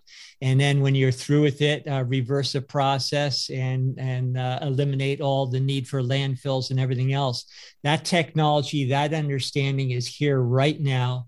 And it's what we would in fact be doing right now if certain people weren't pulling our chains this whole time. And the only thing is that we're understanding now is we've allowed it. And now it's just time to, not try to figure out how to survive in their system, but create a parallel system where they become obsolete. And I think some great minds have already suggested that. But we have all the solutions right now. And we're, wringing our hands because we're trying to figure out how to navigate our needs through their system, which has already failed. There's going to be, again, an interim and a transition, and a lot of people will maybe choose not to do so well during that. But again, on a spiritual level, that's choice, and that's the journey of the soul. Yeah, never give up hope either. I know it's a very special time we're in. This occurrence that's happening now is a once in a 2,000 year event. At the minimum that we're looking at. Yeah, the 400 years sinks in there, but it seems like it's a much more powerful, heavy cycle coming this time. This gift was given to us, and it's on a time clock. All traditions and religions talk about this time as being that focal point and transition point from one system to another. And for us also growing into and understanding that part of something, and we're all connected, and it just takes a whole different level in this. I hate to use the word golden age, but it seems that all traditions are pointing to, once we go through this period of time, that when we do come out the other side of it, when the event is finished, that we're going to go through to deconstruct and then reconstruct, that these power brokers and these darker energies are then thrown back to the dustbin of history for how many thousands of years before they can even begin to get a little scratch finger hold again back on our societies and minds and spirits. But one thing I would consider for everybody out there is know where your local farmers co-op is, because as things go down across the supply chains, the farmers co-ops are going to be the last place that you'll be able to get seeds, fertilizers, tools, implements, and things that you would need to help you grow foods, as well as, there's notice boards there that you can get, and then all the medicines that you need to think about, like the fish antibiotics, fish moxie, fish doxycycline, fish psyllin, which is fish ampicillin. These things are also out there for your farm animals. And if you do a little research on how to use some of these antibiotics, etc., you can find what you might need in the animal kingdom that might help you on the farm as well. A lot of things cross over pretty succinctly there. So make sure you get to your farmers co-op and understand what that's all about. You don't actually have to be a farmer to go in there, but if you have a registered farm and you don't have a registered farm, you're standing out the back for the fuel, because they're given precedence right now for diesel, at least for farm owners here. And it will be the same with seeds in the future. So you're great to go in there now and buy things, but when push comes to shove in the next 6 months, 8 months going into the planting season of 2022, if you don't have a registered farm, you're probably not going to get the seed, and you're going to be buying in 50-pound bags anyway. And then again, if you're buying a 50-pound bag of wheat berries, you can use that for many different things, including growing it in trays for your chickens to eat. And there's just a whole cycle of things that you can do that you can find in bulk, because you can buy a 50-pound bulk bag of whatever types of wheat that you're looking for around $15, $16. even less during the certain times of the year, $13. But if you go into a supermarket, a little 5-pound bag of wheat berries is going to cost you $15. So just think about that in a way to supplement yourself, get seeds, and then stay ahead of the crowd on that too. Because you can turn that wheat, you can, come with a grinder and then turn it into flour. So I'll leave it with that. There's so many solutions, and it is a great time for us to take our world back. It's time to take our world back. Enough of this silliness with the dark energies out there. We're coming into an enlightened period. Take our lives back, our worlds back, and our civilization back. I'll leave it there. Thanks for having me on. Thank you, David. Thanks, David. You're always wonderful to talk to. And what's the best place for people to find you that are just discovering you? Well, watch quickly, because at the end of the month here, YouTube is going to demonetize all channels talking about climate change if you don't kowtow 100% to the CO2 narrative. And YouTube is disappearing history, because another term of service, if you're not showing consistent warming, they will demonetize or remove the videos from your channel. So consistent warming, for those of you out there, only begins from probably 1850 to now. Anything prior to 1850 won't count. So YouTube for now, and I'm also on BitChute, Brighteon, Rumble, and Odyssey. Also Adapt 2030 on all of those. My website's still up and functioning, but I've been so busy trying to get prepared on the farm. I just haven't had time to really keep populating the site. I only have so many hours during the day. And for me, getting prepared, we're turning over the garden for the winter garden right now. I got to get back out and till after we're done here, but I still need to do another video to load up so I can get my contract finished for the month. So the social media and the website, yeah, there's some stuff there. I'm still trying to do the podcast, but in the real world we're living in, you're making real choices about what you're going to do with your time. And me, I'm getting ready on my farm. So I'm putting less time into the social, knowing that the demonetization's out there. The hit piece from Vice was calling for Patreon to completely remove me and shut down a source of income from Patreon. And they were also calling on all social media platforms to deplatform me completely and remove my channel for disinformation. Because I say the sun's changing the climate, and yes, man has polluted the crap out of this planet with particulates and plastics and heavy metals and runoff. And yes, we did a terrible service to the planet at that. But to put a tiny gas up there that's making all these changes, I just can't believe it. It could be a couple percent, but it's mainly sun driven. And you can see the ebbs and flows of empires through civilization and our timelines of history, at least in the last 12,000 years. And to talk about that suddenly puts me in a criminal category. So when Vice News comes out and writes an entire article about me making money on Patreon and that I should be deplatformed, you know that they don't like the information because there's too much truth in it. And then YouTube, with their new standard platform, I've already been demonetized on 2 videos by human review, which is not supposed to be possible until November 1st, but it's already happened. So you can already see the writing on the wall here. When demonetization comes, if it's not something egregious, they'll say, hey, your video's been demonetized. Click here for human review. Well, somebody's stepped in front of me a couple times already and just flagged the video as non-monetizable. And I loved it that the one video I did was about Arctic sea ice, Antarctic sea ice anomalies in Greenland growing an enormous amount of ice that's unexpected. Arctic ice at the 11th lowest this year. And that video was flagged by a human reviewer as showing graphic police violent content. Because I didn't, and there was no way for me to appeal it or anything, right? Meanwhile, so this is the kind of pushback I'm getting already. So watch it at Adapt 2030. If I disappear over there off of YouTube, I'm going to start putting everything over on BitChute, Brighteon, Rumble, and Odyssey. And I got the Telegram channel just started. So it's Adapt 2030. So I'm trying to move it off my phone onto my desktop so I can start loading articles there. But you can see that the information that we're talking about and discussed today, they want to remove out of public domain. And that's not just me, all the channels. Like Christian over at Ice Age Farmer, he had to flee the country. Something happened. Wow. Oh, wow. I didn't know that. Yeah, he had to flee. He fled the country. So he had to leave everything behind to get out. So if you think these threats aren't real to stop the information flow that we are giving out here, these are the levels they're going to stop this information flow. So what you're hearing here, for some reason, they do not want you to have a leg up on when the changes are coming with our timelines up to 2024 October with the first massive changes here in the beginning of next year. And they really want this information removed because it goes against the carbon narrative and the carbon trading, which will be $150 trillion. They're going to just replace the derivatives market with a carbon trading market and then force you to come in and buy the carbon credits if you want to buy anything that's made in a factory. So then they're going to take more of your income just to have your very basic life.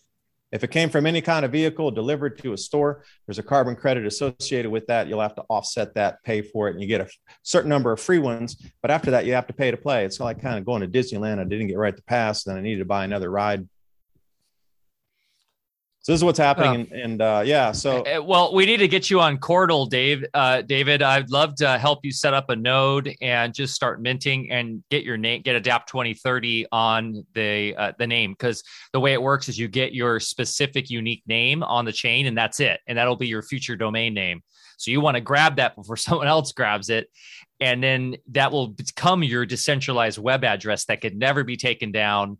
So I'd love to send you some info on that. And I know Craig from Radiant Creators, he had interviewed us back in the day when we were years ago. Because that was right after. I said, hey, Craig, you got to, these guys are on fire, man. This is the future. You got to go check these guys out and talk to them. And sure, he got you right on there. And I'm super happy that you've taken it to the next level and you're still cranking away and bringing out the great info. I mean, you know how difficult it is to try to get the presence in the social media and keep pushing it because all this pushback of great ideas, this narrative is so deep and so controlled, and there's so much power behind it in terms of media and technocracy and the corporate giants that control access literally to the web are all pushing back against this information.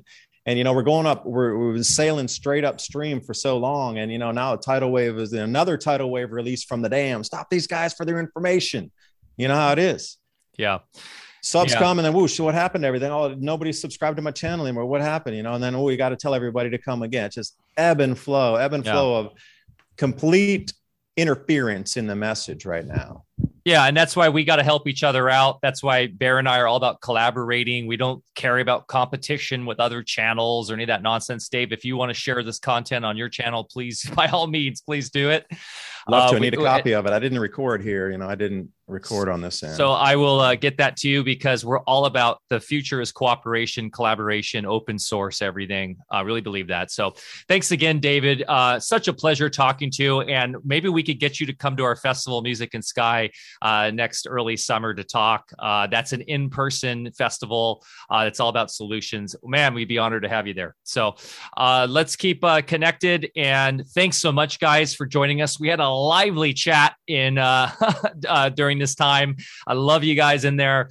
Thanks again, everybody. Go follow David, support him, join his Telegram, because that's one place as of right now that isn't so much being censored or taken down. It's great you're doing that, David. And get outside. Once again, we always end it. Get outside, get your feet in the ground, go plant something. Mother Nature is our best teacher. She will really show you the way. Love you guys. And we will see you next week with who do we have next week? Veda Austin to go deep into structured water. And it's going to be a really good show. So love you guys. See you next week. Take care. Bye-bye.